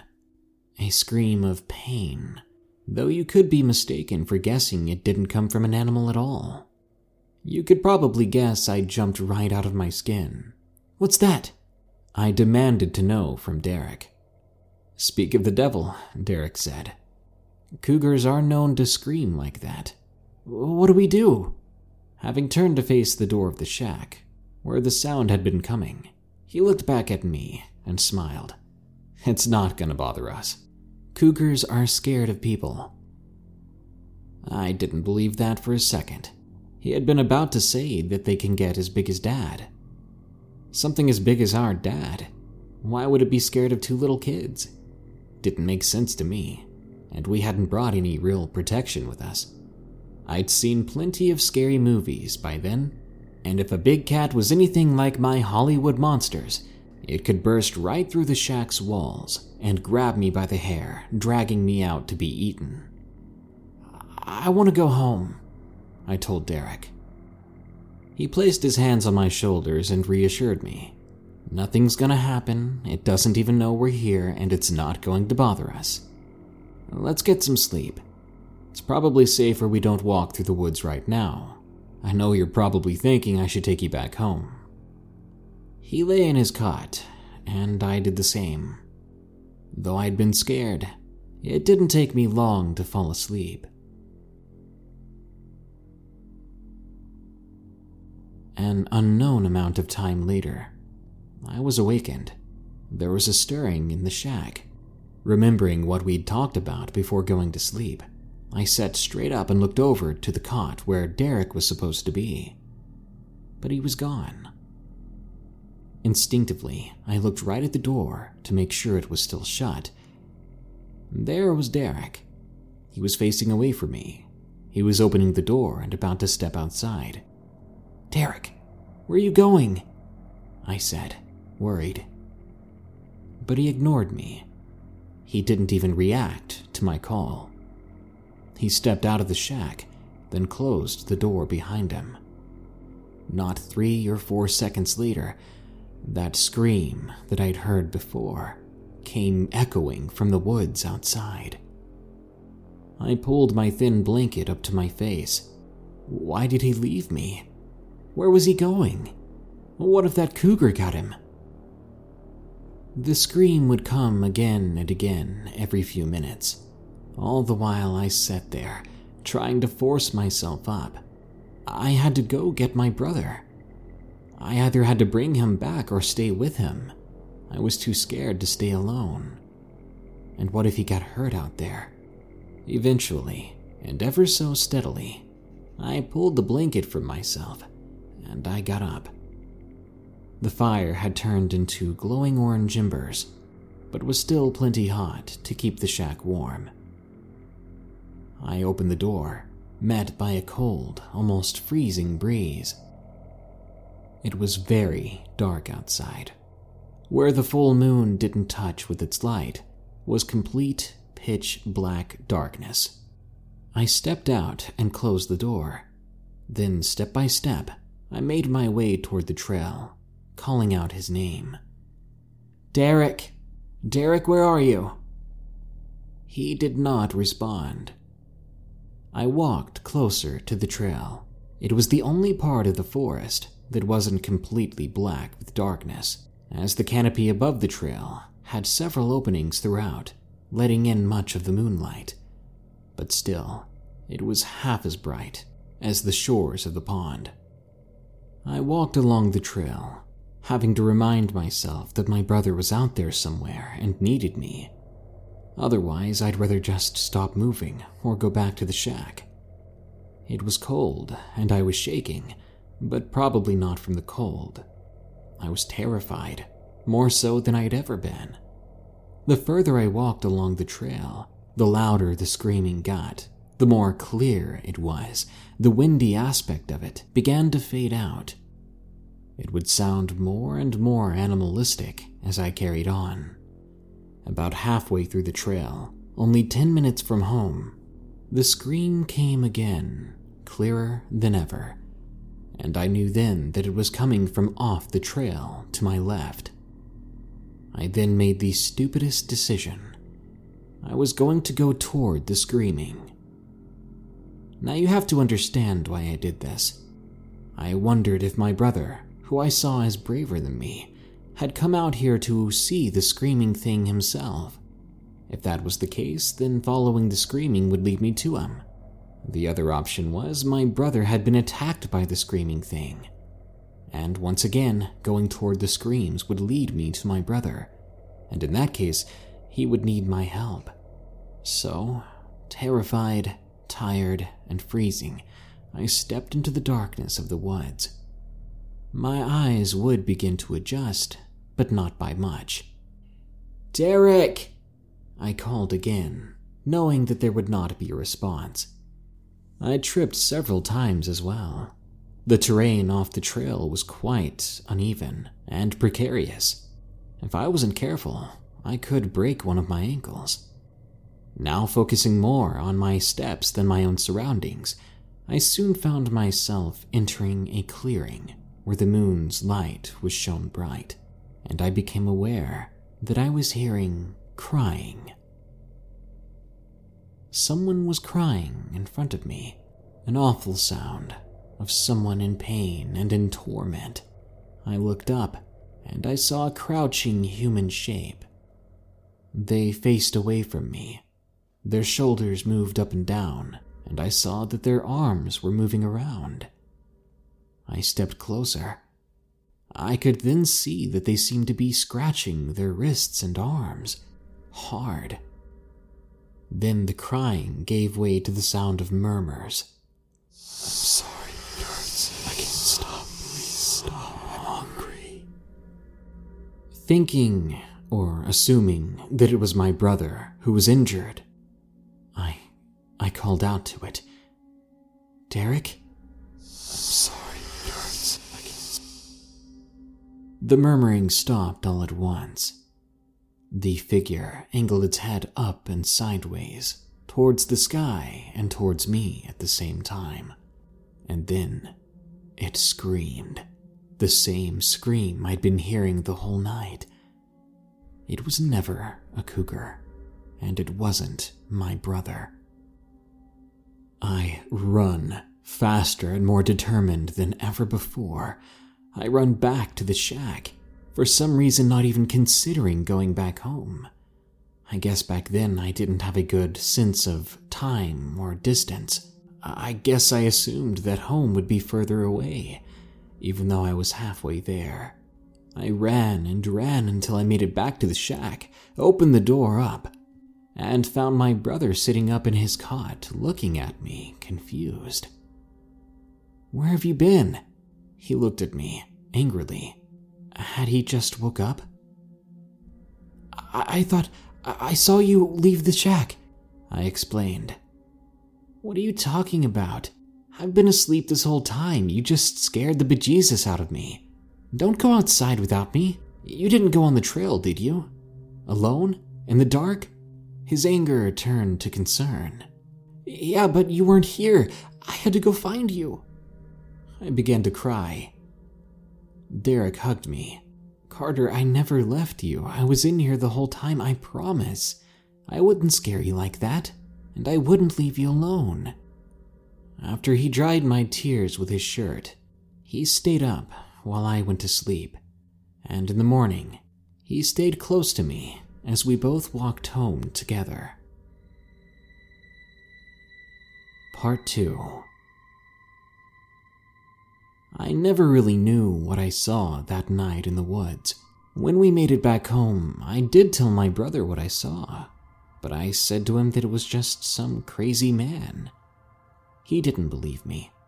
I did have one bout of sleepwalking way back in the day, several years before that, but it was nothing like this. Still, he didn't stop from attributing my experience to sleepwalking. After all, even I couldn't explain how I didn't see him in his cot if he had been there the whole time. A few years after this, school was back in session for the year, meaning we had to wake up super early to get ready for school and to catch the bus. We had to wake up at our house for school way earlier than other kids. We were the furthest out on our bus route. We'd wake up at 5:30, then be ready to catch the bus at the driveway at 6:30. This was miserable. It seemed no matter how early we fell asleep, we'd always wake up feeling exhausted. Not to mention, whenever school started up, that time of year was always freezing cold outside around these parts. I hated it. But luckily, Mom started a new tradition. She'd drive us in her truck to the edge of the driveway and wait with us, heaters full blast, and we'd snack on breakfast burritos that she'd made us, usually. They were quick and easy for her to make, and by God were they delicious. My poor mom, though, she didn't last long when she put the parking brake on. Every day when we waited for the bus, she'd start snoring after a few minutes, out like a light, catching the sleep that I wish I could catch more of.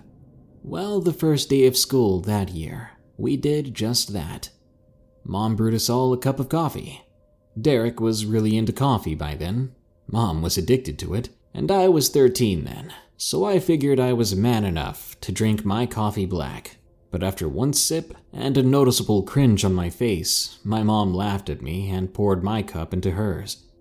Having known this would happen, she pulled out a juice box, apple juice I think, and gave it to me.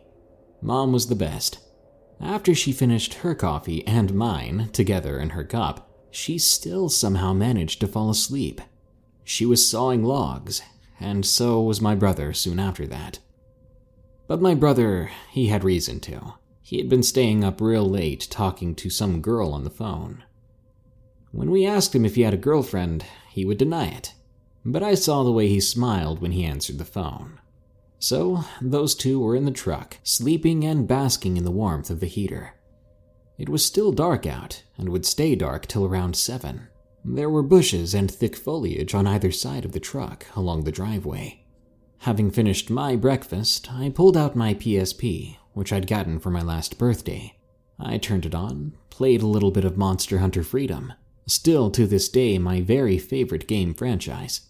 I usually play it on the bus, but the bus was running a bit late, and those two were asleep, so I was getting bored. After several minutes, I was getting really frustrated.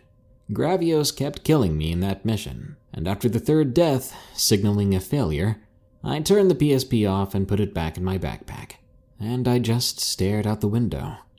The driveway was misty, lots of fog all around us. It was warming up a bit, but it was being real slow about it.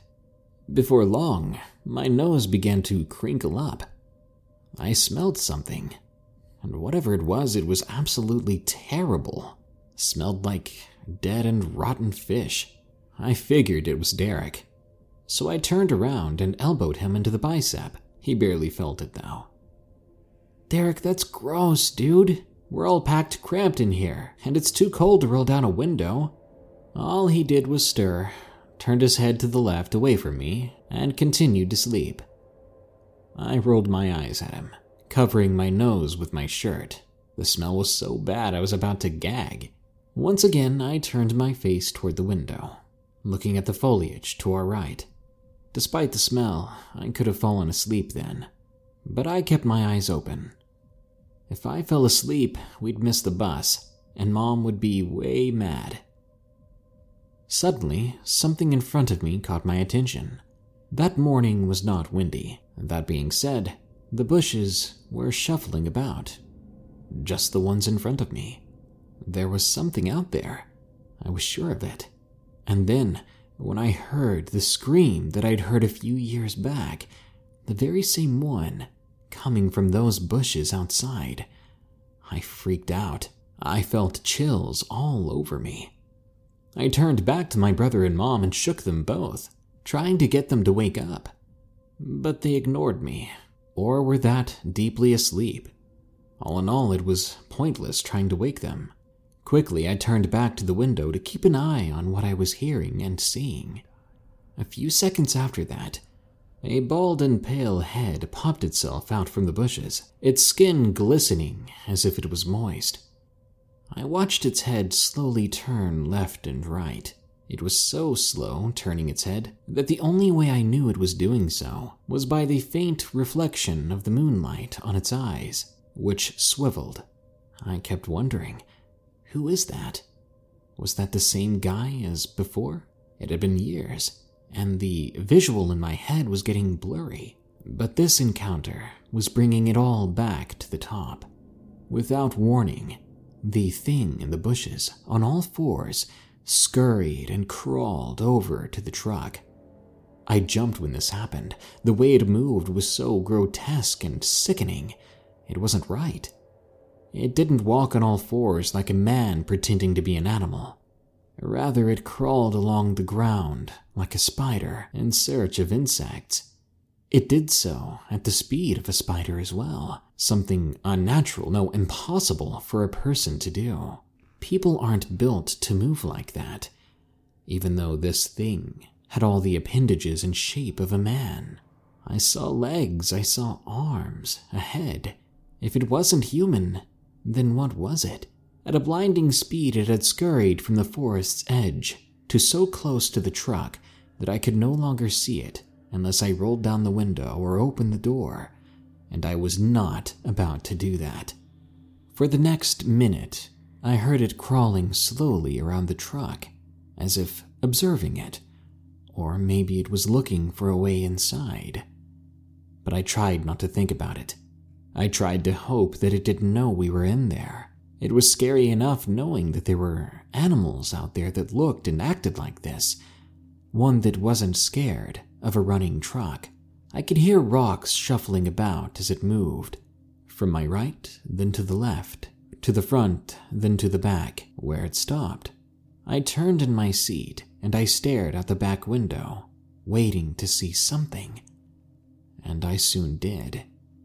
Long bony fingers rose above the tailgate, then wrapped themselves around it as that creature pulled itself up and crawled into the truck bed. I see it sniffing around in the truck bed.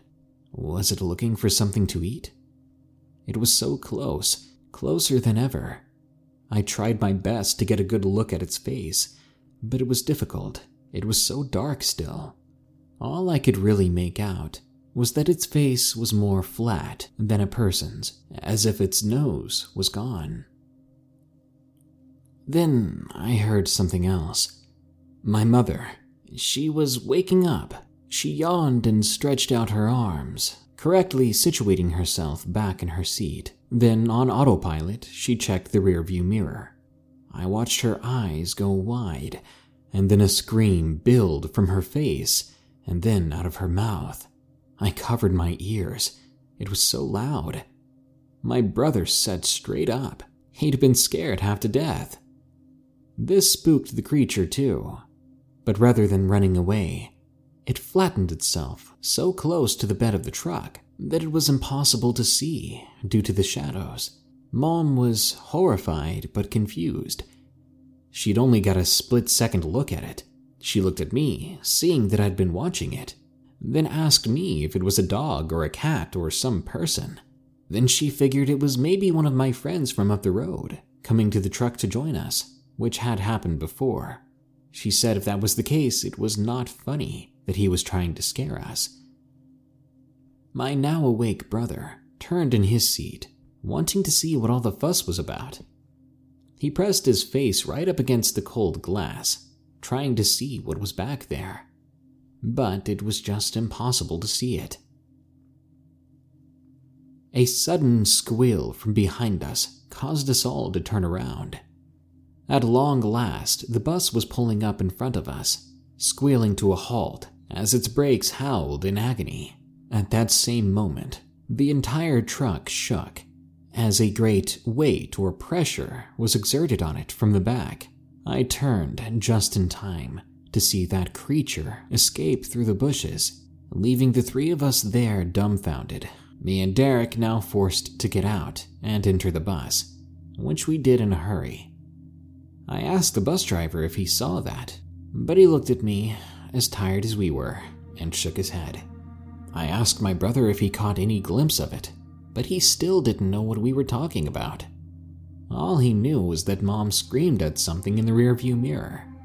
With a sigh, I sat down, pulled out my PSP again, and tried to forget about it. Derek asked over and over what it was, but I didn't have an answer. When I tried to tell him that I think it was the same thing I saw years ago in the woods, he simply said, "Right," and finally got quiet. Part 3. Jump ahead a few more years. I was 16, and Derek was 20, though he moved out of the house the moment he turned 18. He didn't visit much anymore, and I found myself missing him. It had been a long time since the two of us went fishing like we used to, let alone just sit down and talk about life. Luckily, at the same time that Derek was gone, Dad was able to come back home far more often. He and Mom had finally paid off our cheap house, meaning we did not need nearly as much money as he used to be making. Dad didn't want to cut his hours, but Mom convinced him to. She wanted him home, wanted him to relax and help her with her garden, said it would be therapeutic and even romantic for the two of them. He relented, and he was able to take half the hours he used to. He was basically home all the time now. I wasn't used to it, but I enjoyed it. Heck, I even found myself helping them garden too. And Dad was a great fisherman. We'd go to the pond, rest in the shack, and even travel upstate for more exotic fishing. But there were some other negative changes around then. You see, my sleepwalking, which had only happened once before, came back with a vengeance. At home, Mom and Dad would often find me in the living room, sitting on the couch, staring at the TV without blinking. They'd walk over to me. I would wake up and not realize where I was or how I got there. I would never even remember getting out of bed, which I guess is normal of sleepwalking. She was worried I was going to get myself hurt. She and my dad discussed getting a one-way lock for my room and even barring my windows to protect me. But I told them that they were taking this sleepwalking thing too far. I'd be fine. Getting up and subconsciously sitting on the couch was nothing to worry about. But things would get much, much worse. One summer, just before bed, Dad had a heart attack and Mom had to rush him to the hospital. When I tried to join them, go with them to the emergency room, she stopped me and said that I needed to look after the house and stay here. I was mad. My dad was nearly dead, could be dying, and she was making me stay home. Now that I look back on it, I have a feeling she was just protecting me. She didn't want me more worried than I already was. I was the type to worry myself to death. Over the years, I had grown into a more paranoid person, and yeah, I do think that those experiences I had before had something to do with it.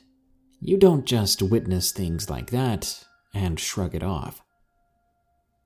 That night, I stayed in my bed, awake, waiting for my mom to call. I couldn't do anything. Eat, watch TV, play games, until I knew my dad was going to be okay. I was horrified at the idea that I'd never get to spend time with my dad. He worked his life away, just so we could afford this small house. And when he finally had time at home and we were starting to hang out, he had a heart attack. Life wasn't fair. And even if they called and let me know he was okay, it would mean Dad would have to slow down. Would we even be able to go fishing again? Maybe I was overthinking it.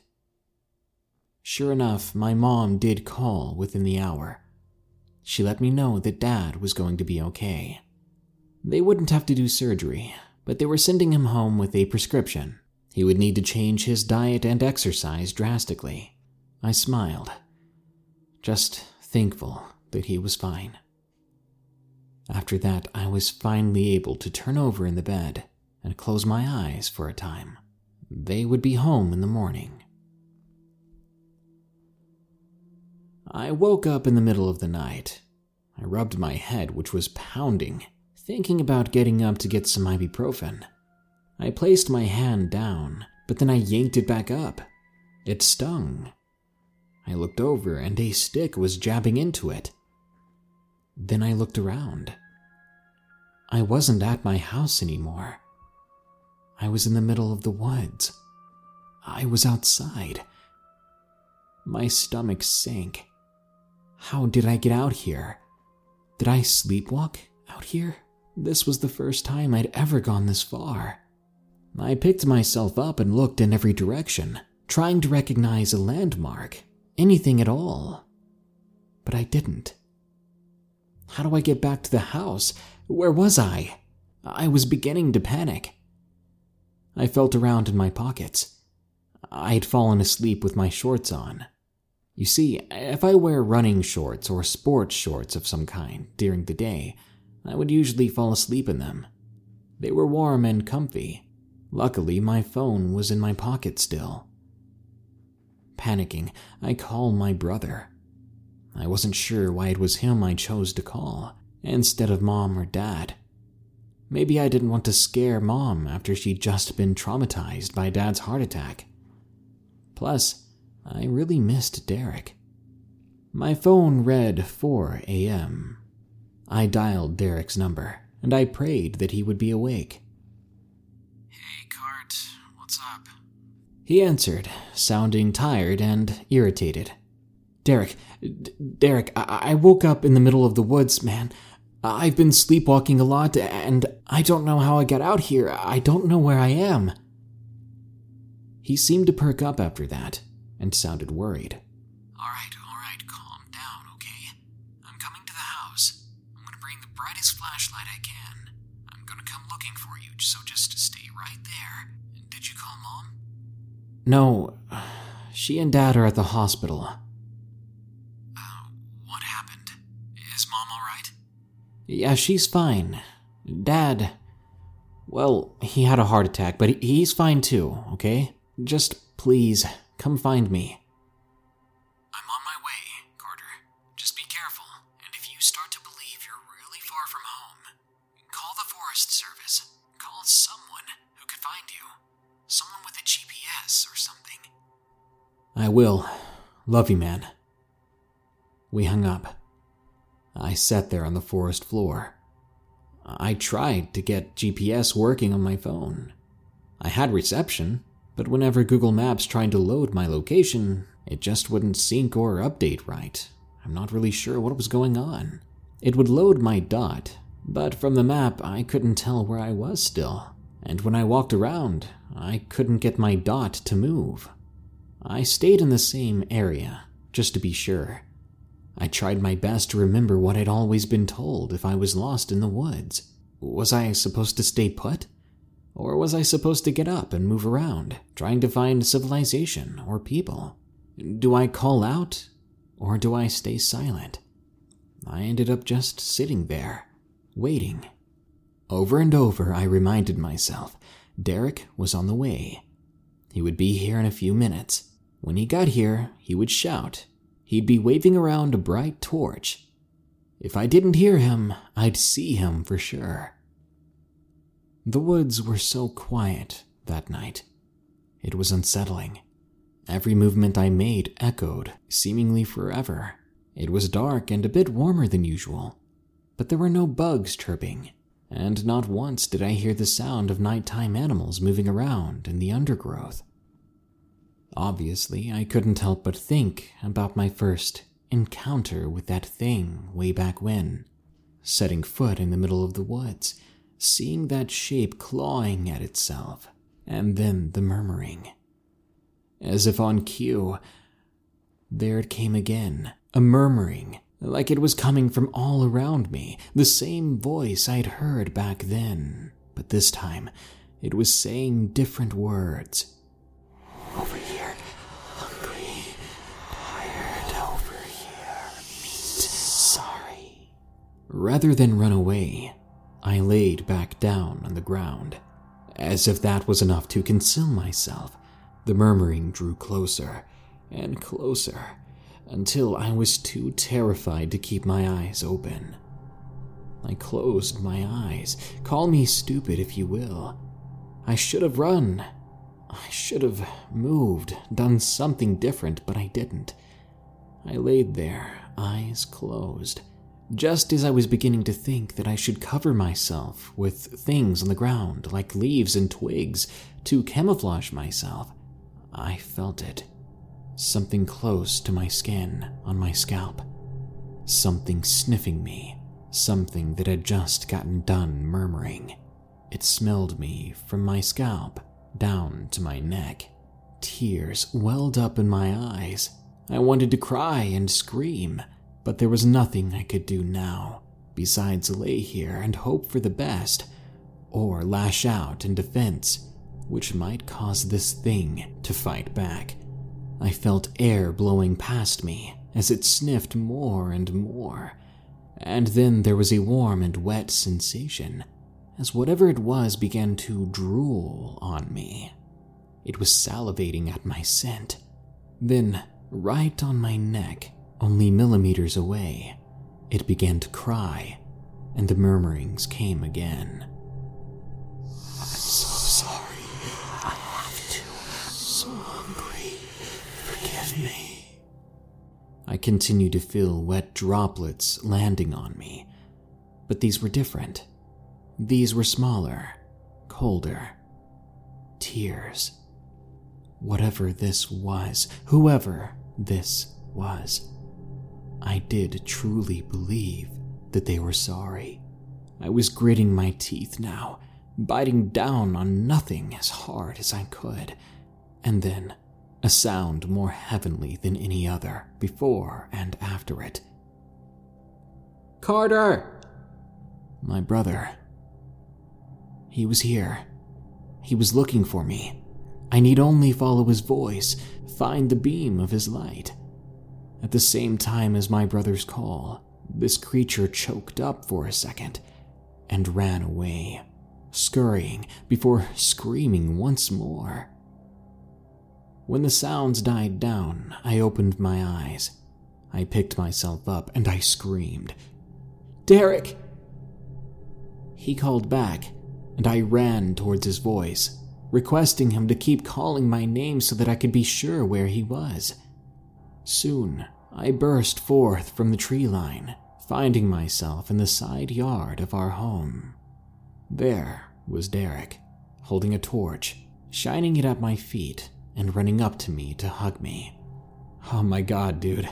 I'm so glad you're okay. I was freaking out about you," he said, squeezing tighter. I couldn't bring myself to speak, not properly. I was still crying.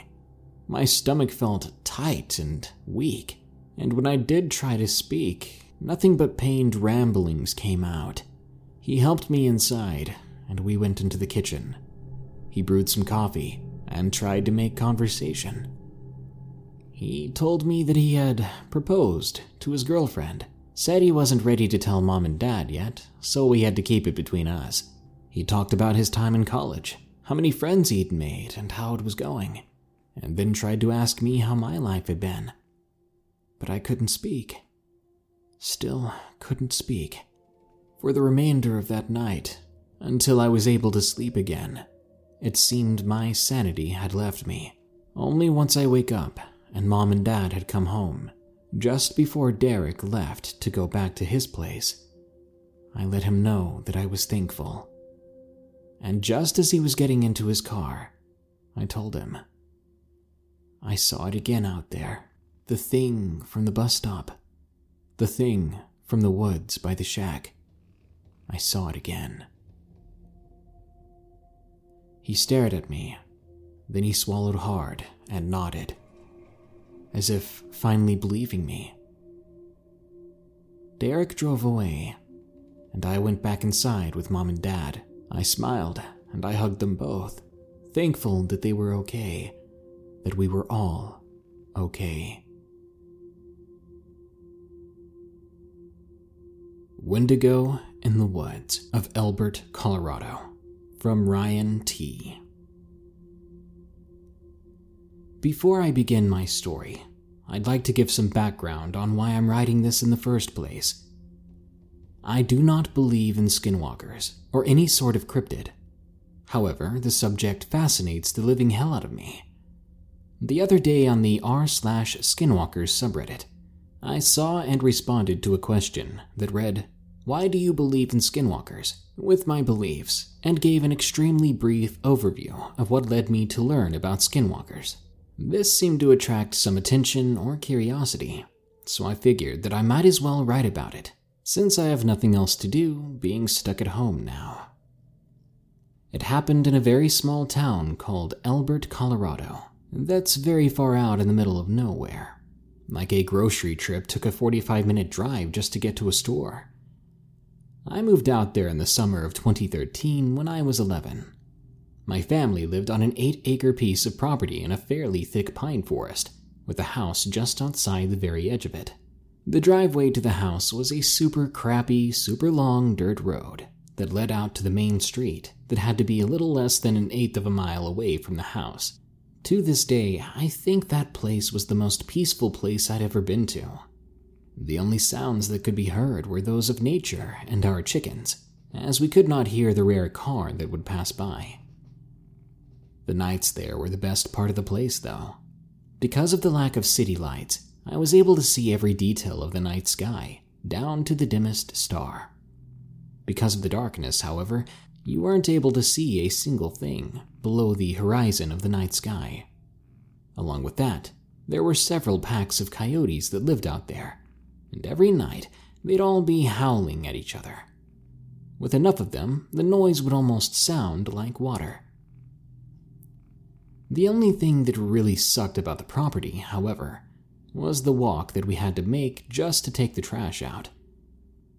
The garbage company would only accept the cans that were brought to the main road. We'd normally take the trash out before it got dark, but on occasion I'd forget and would have to do it at dark, which I normally didn't mind. The trip would be a super peaceful walkout, and we had headlamps at the ready, so that we could actually see where we were going in the dark. Well, the summer before I moved out, there was a night where I forgot to take out the trash during the day, and the batteries on the headlamps were dead. This meant I had to try to navigate my way down our driveway, almost completely blind. I went outside and stood next to the trash cans for a minute or two, staring into the darkness in order to hopefully adjust my eyes. Staring into the darkness, though, I felt as if there was something off. The normal coyote sounds were gone, and for some reason, my eyes just wouldn't adjust to the dark. I kept staring into that abyss, looking for any sign that my eyes might be adjusting, but to no luck. Then this terrible feeling tore its way into my chest. The best way I can describe it is as if this darkness, this abyss I was staring into, was staring back into me. I was frozen with fear.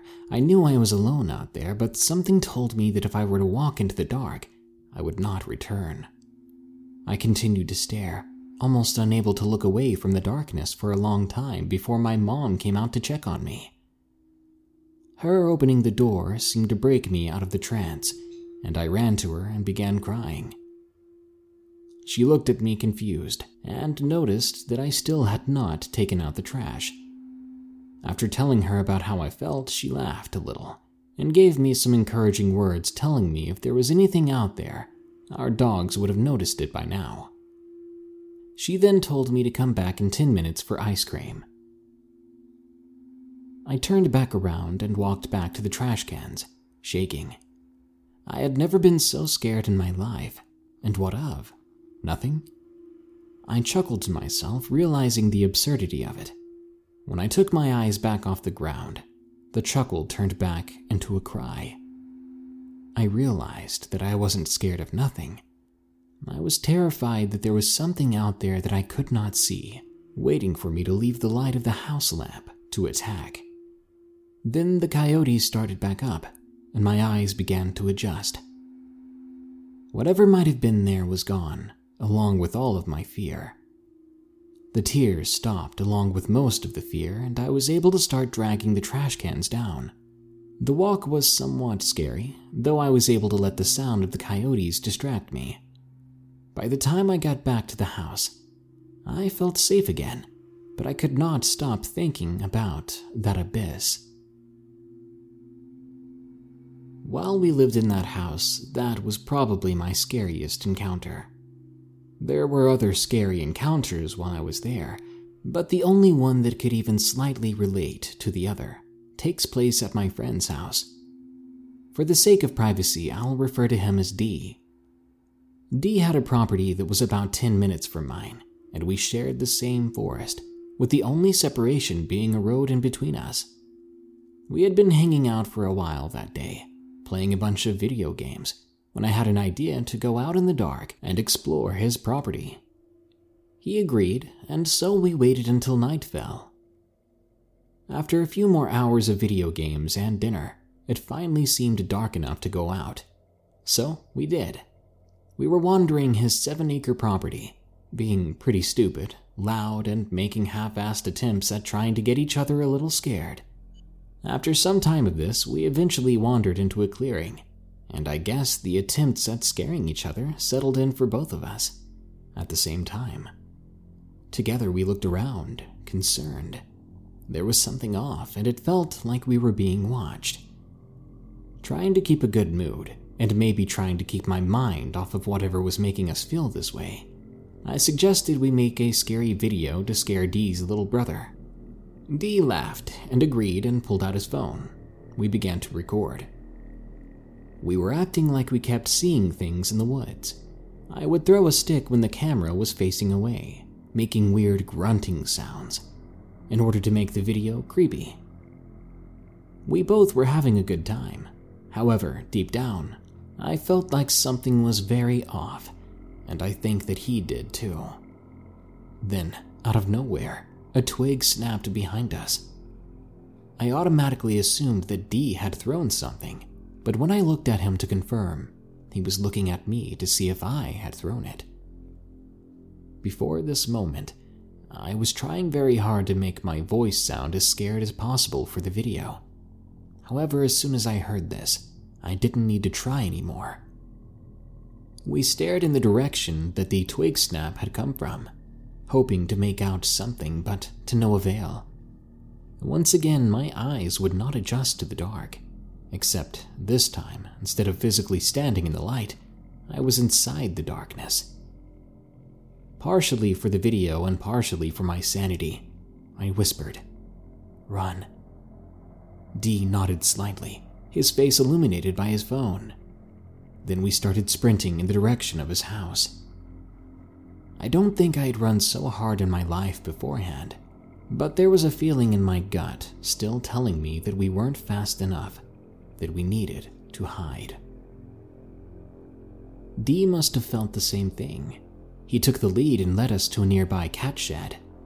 A motion sensor light flicked on as we passed by, and we got in the shed as quickly as we could. After getting the door shut, D turned on his light, revealing the inside of the shed. At the time, it seemed to me like the cats were hiding from something too. However, looking back on it, they were probably just sleeping in their beds that were in a corner of the shed. This freaked me out even more. D started climbing the wall of the shed, leading us onto a shelf-like structure that had a window we could look out of. D sat on one side of the window and I sat on the other. We were facing each other, and we could see both angles from the window. Eventually, with the light on the outside and the added comfort of a roof over our heads, we started to calm down and focus on the video again. As we were talking about what might have been out there, the motion sensor light turned off, dropping the outside back into the dark. We went quiet, as the uneasy feeling washed over us again. To me, it didn't feel like we were being watched anymore, more like we were being looked for. We stared intently out the window, looking for signs of anything, when I thought I started hearing footsteps. Having a wall between us and the steps muffled them, so I couldn't be sure what I was hearing. I asked D about it, and he said that he heard them too. However, I'm pretty sure he was saying that for the video. We went quiet again, listening. Then I heard the footsteps get slightly louder. one of the cats started rubbing up against us, which distracted us and caused us to turn around and start petting him. Because who wouldn't pet a cat? As we were petting him, the outdoor motion sensor light flicked on. I felt goosebumps crawl up my arms to my face. As we slowly turned around, we looked out the window and saw nothing. Dee told me that we should get inside, and I agreed with him. We carried the cat back down to its bed and got ready to make a 50-yard sprint directly to his house. He opened the door and I shut it, and then we were in the cold, dark woods, running as hard as we could from whatever turned on that light. After what felt like forever of sprinting, we finally got to Dee's front door and we rushed inside. We slammed his sliding glass door and didn't sleep until we saw the sun rising the next day. Though these encounters were terrifying at the time, a lot of it can be easily explained by me just freaking myself out. There was nothing out there during the trash can story, and at Dee's house we found raccoon prints the next morning outside of the cat shed. None of these things ever stopped me from loving the woods, and within a week I was certain that I was just making things up to myself. I continued loving the woods we lived in for the next year that we lived there, but eventually my family and I ended up moving out. My dad got a job offer in Minnesota that would improve our financial situation and not force my dad into a 2-hour commute every day. Minnesota, however, proved to be the worst place that I've lived in, at least for the first year or two. After living in such a small town and adapting to my friends in Elbert, I found it very hard to make friends in Minnesota. I was constantly thinking about my friends and the girlfriend I'd left in Elbert, and I refused to work to make friends, and the people at my new school did not particularly seem to like me. I would still talk to my Elbert friends almost every night, playing video games and stuff with them, which seemed to be the only thing to make me sort of happy while I was there. With my mental health in the garbage and my lack of friends, my parents agreed to let me go to Elbert during the summer and visit them. After the first visit, my mental health was way better. I started opening up to other people at the new school. So my parents agreed to make the Elbert trips annual as long as I planned them. Yeah, I've got the coolest parents ever, of all time maybe. So every year since then I've been visiting my friends in Elbert. But the most recent visit is the reason that I'm writing this. Every year I would hang out with my friends K, T, and D, the same D from the other story. Because of stupid teenage drama, they would almost never hang out together.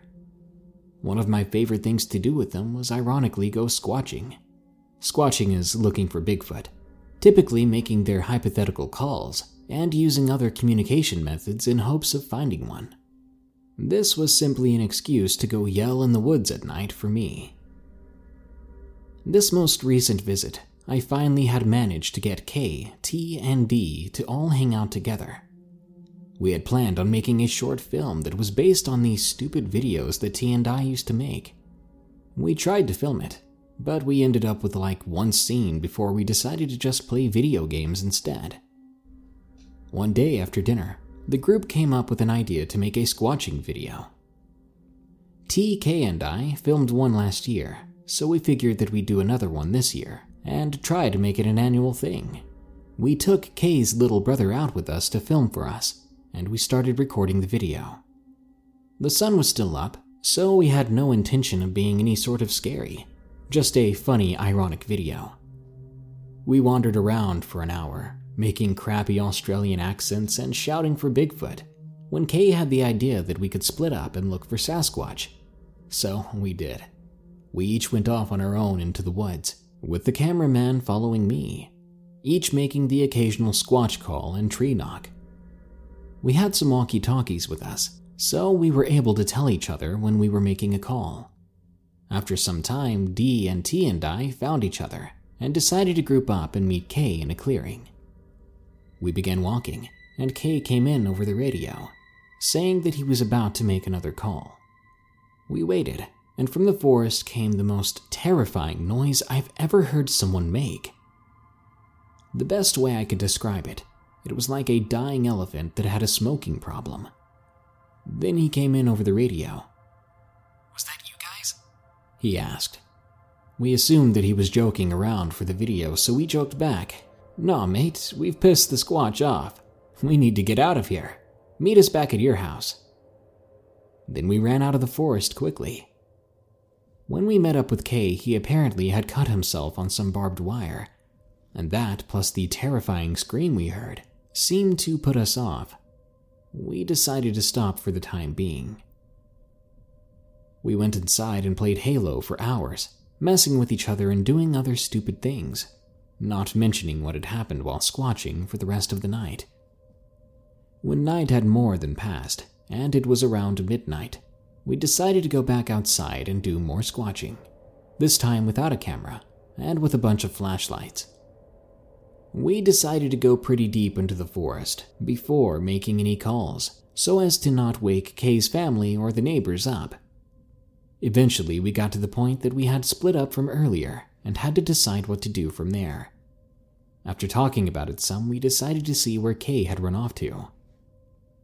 Then I made the first squatch call of the night. After the call, the woods went completely silent.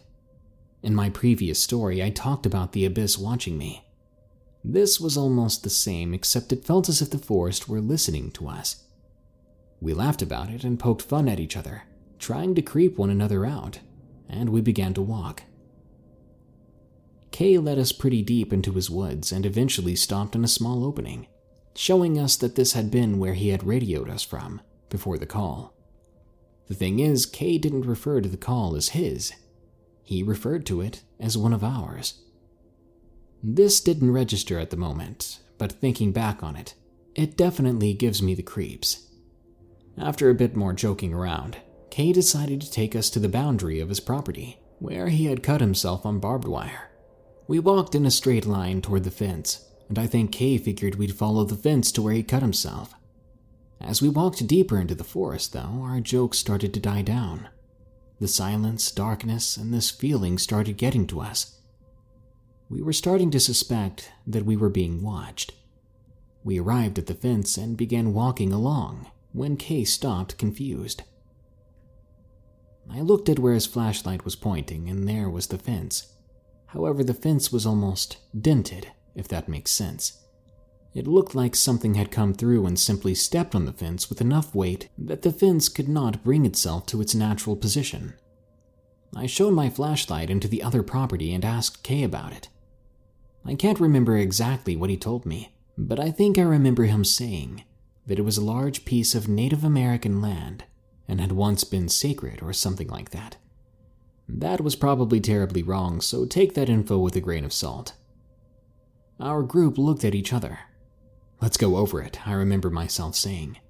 "Worst case scenario, we find whoever's property it is and we can tell him about the broken gate."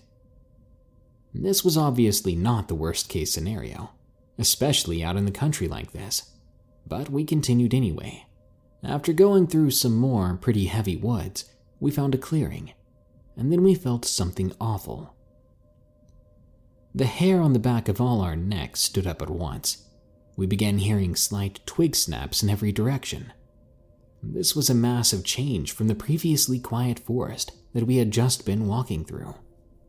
We quickly shined our lights every which way, looking for anything that could be causing our fear. Then Dee's light stopped on something. "Guys, do you see that?" We all shined our lights on the spot that he was looking at. I couldn't see anything at first, and was about to say no when I made out what looked to be the reflection of eyes. We each confirmed one by one, each of us starting to make out the eyes. Then we did something stupid. We started walking toward it. Maybe this was because there were 4 of us and 1 pair of eyes. Or maybe it was how alluring they looked. Every step we took, the more they faded out, until we could not see them anymore. Then we felt the hairs on the back of our necks stand up more, as if pointing in the direction of something that did not approve of us being there. We stood back to back, making a square, as we felt the presence circling us. "Guys, let's get out of here," one of us said. We all nodded and waited. Then, when the time felt right, we sprinted. We all ran as fast as we could, jumping over the fallen fence through the forest, until eventually I saw the house. I heard the others run by me, hidden by the forest, when I suddenly stopped. "Ryan, help." My heart sank. I had just heard the other three run by me, yet this was the perfect voice of Kay calling for help. I shoved the thought that this could be Kay out of my head. After all, I had just heard all three of them run by. I began sprinting again, hoping to catch up with Kay. After sprinting for a minute or two, I caught up with them, beginning to slow down, almost at the house. I caught up with Kay and was about to try to talk to him when we both flinched backward, almost falling. Just to the right of us, there was a crashing thud of something that had just hit the ground. We quickly recovered and sprinted toward the door, urging the others on. When we finally got back to Kay's house, we slammed the door behind us and had to just rest, panting. When we all seemed to calm down, Kay asked what the hell happened out there. We all went around sharing what we saw. Dee said he saw the reflection of eyes, and more than what we saw in the clearing. Kay said he saw the reflection of eyes in the clearing and heard the two thuds that freaked us out. T said he might have seen the eyes in the clearing and some yellow-red ones as we were closing the door. I stated what I saw, but decided to leave out the voice, since I wasn't and still am not sure I heard what I heard. We sat down, and almost immediately began searching up cryptids and looking for other stories like ours. Within half an hour, our primary theories were of a goat man, a Jersey devil, or a Wendigo. Almost in response to our theories, we heard two ever-so-quiet footsteps on the roof. Eventually, we went to sleep, but after that, we never spoke a word of it again. Maybe a year or so later, I was trying to creep myself out when I stumbled upon stories about Wendigos. These stories sounded familiar to my experience, but didn't seem to be quite right. That led into a rabbit hole, and eventually I learned about skinwalkers too.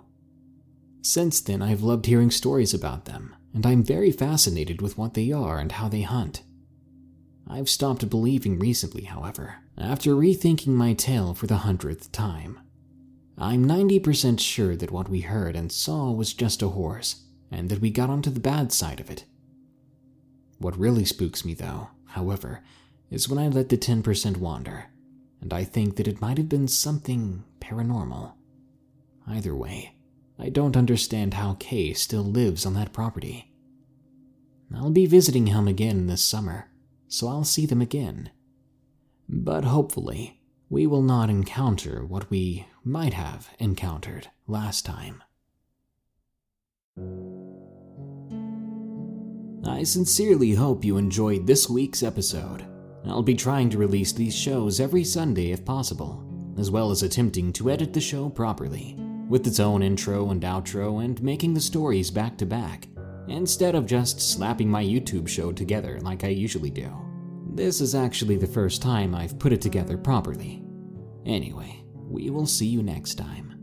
Remember to send us your stories at darkstories.org, review us on iTunes, and subscribe on YouTube for more creepy stories. Stay safe out there, and stay creepy, because this world is a strange one.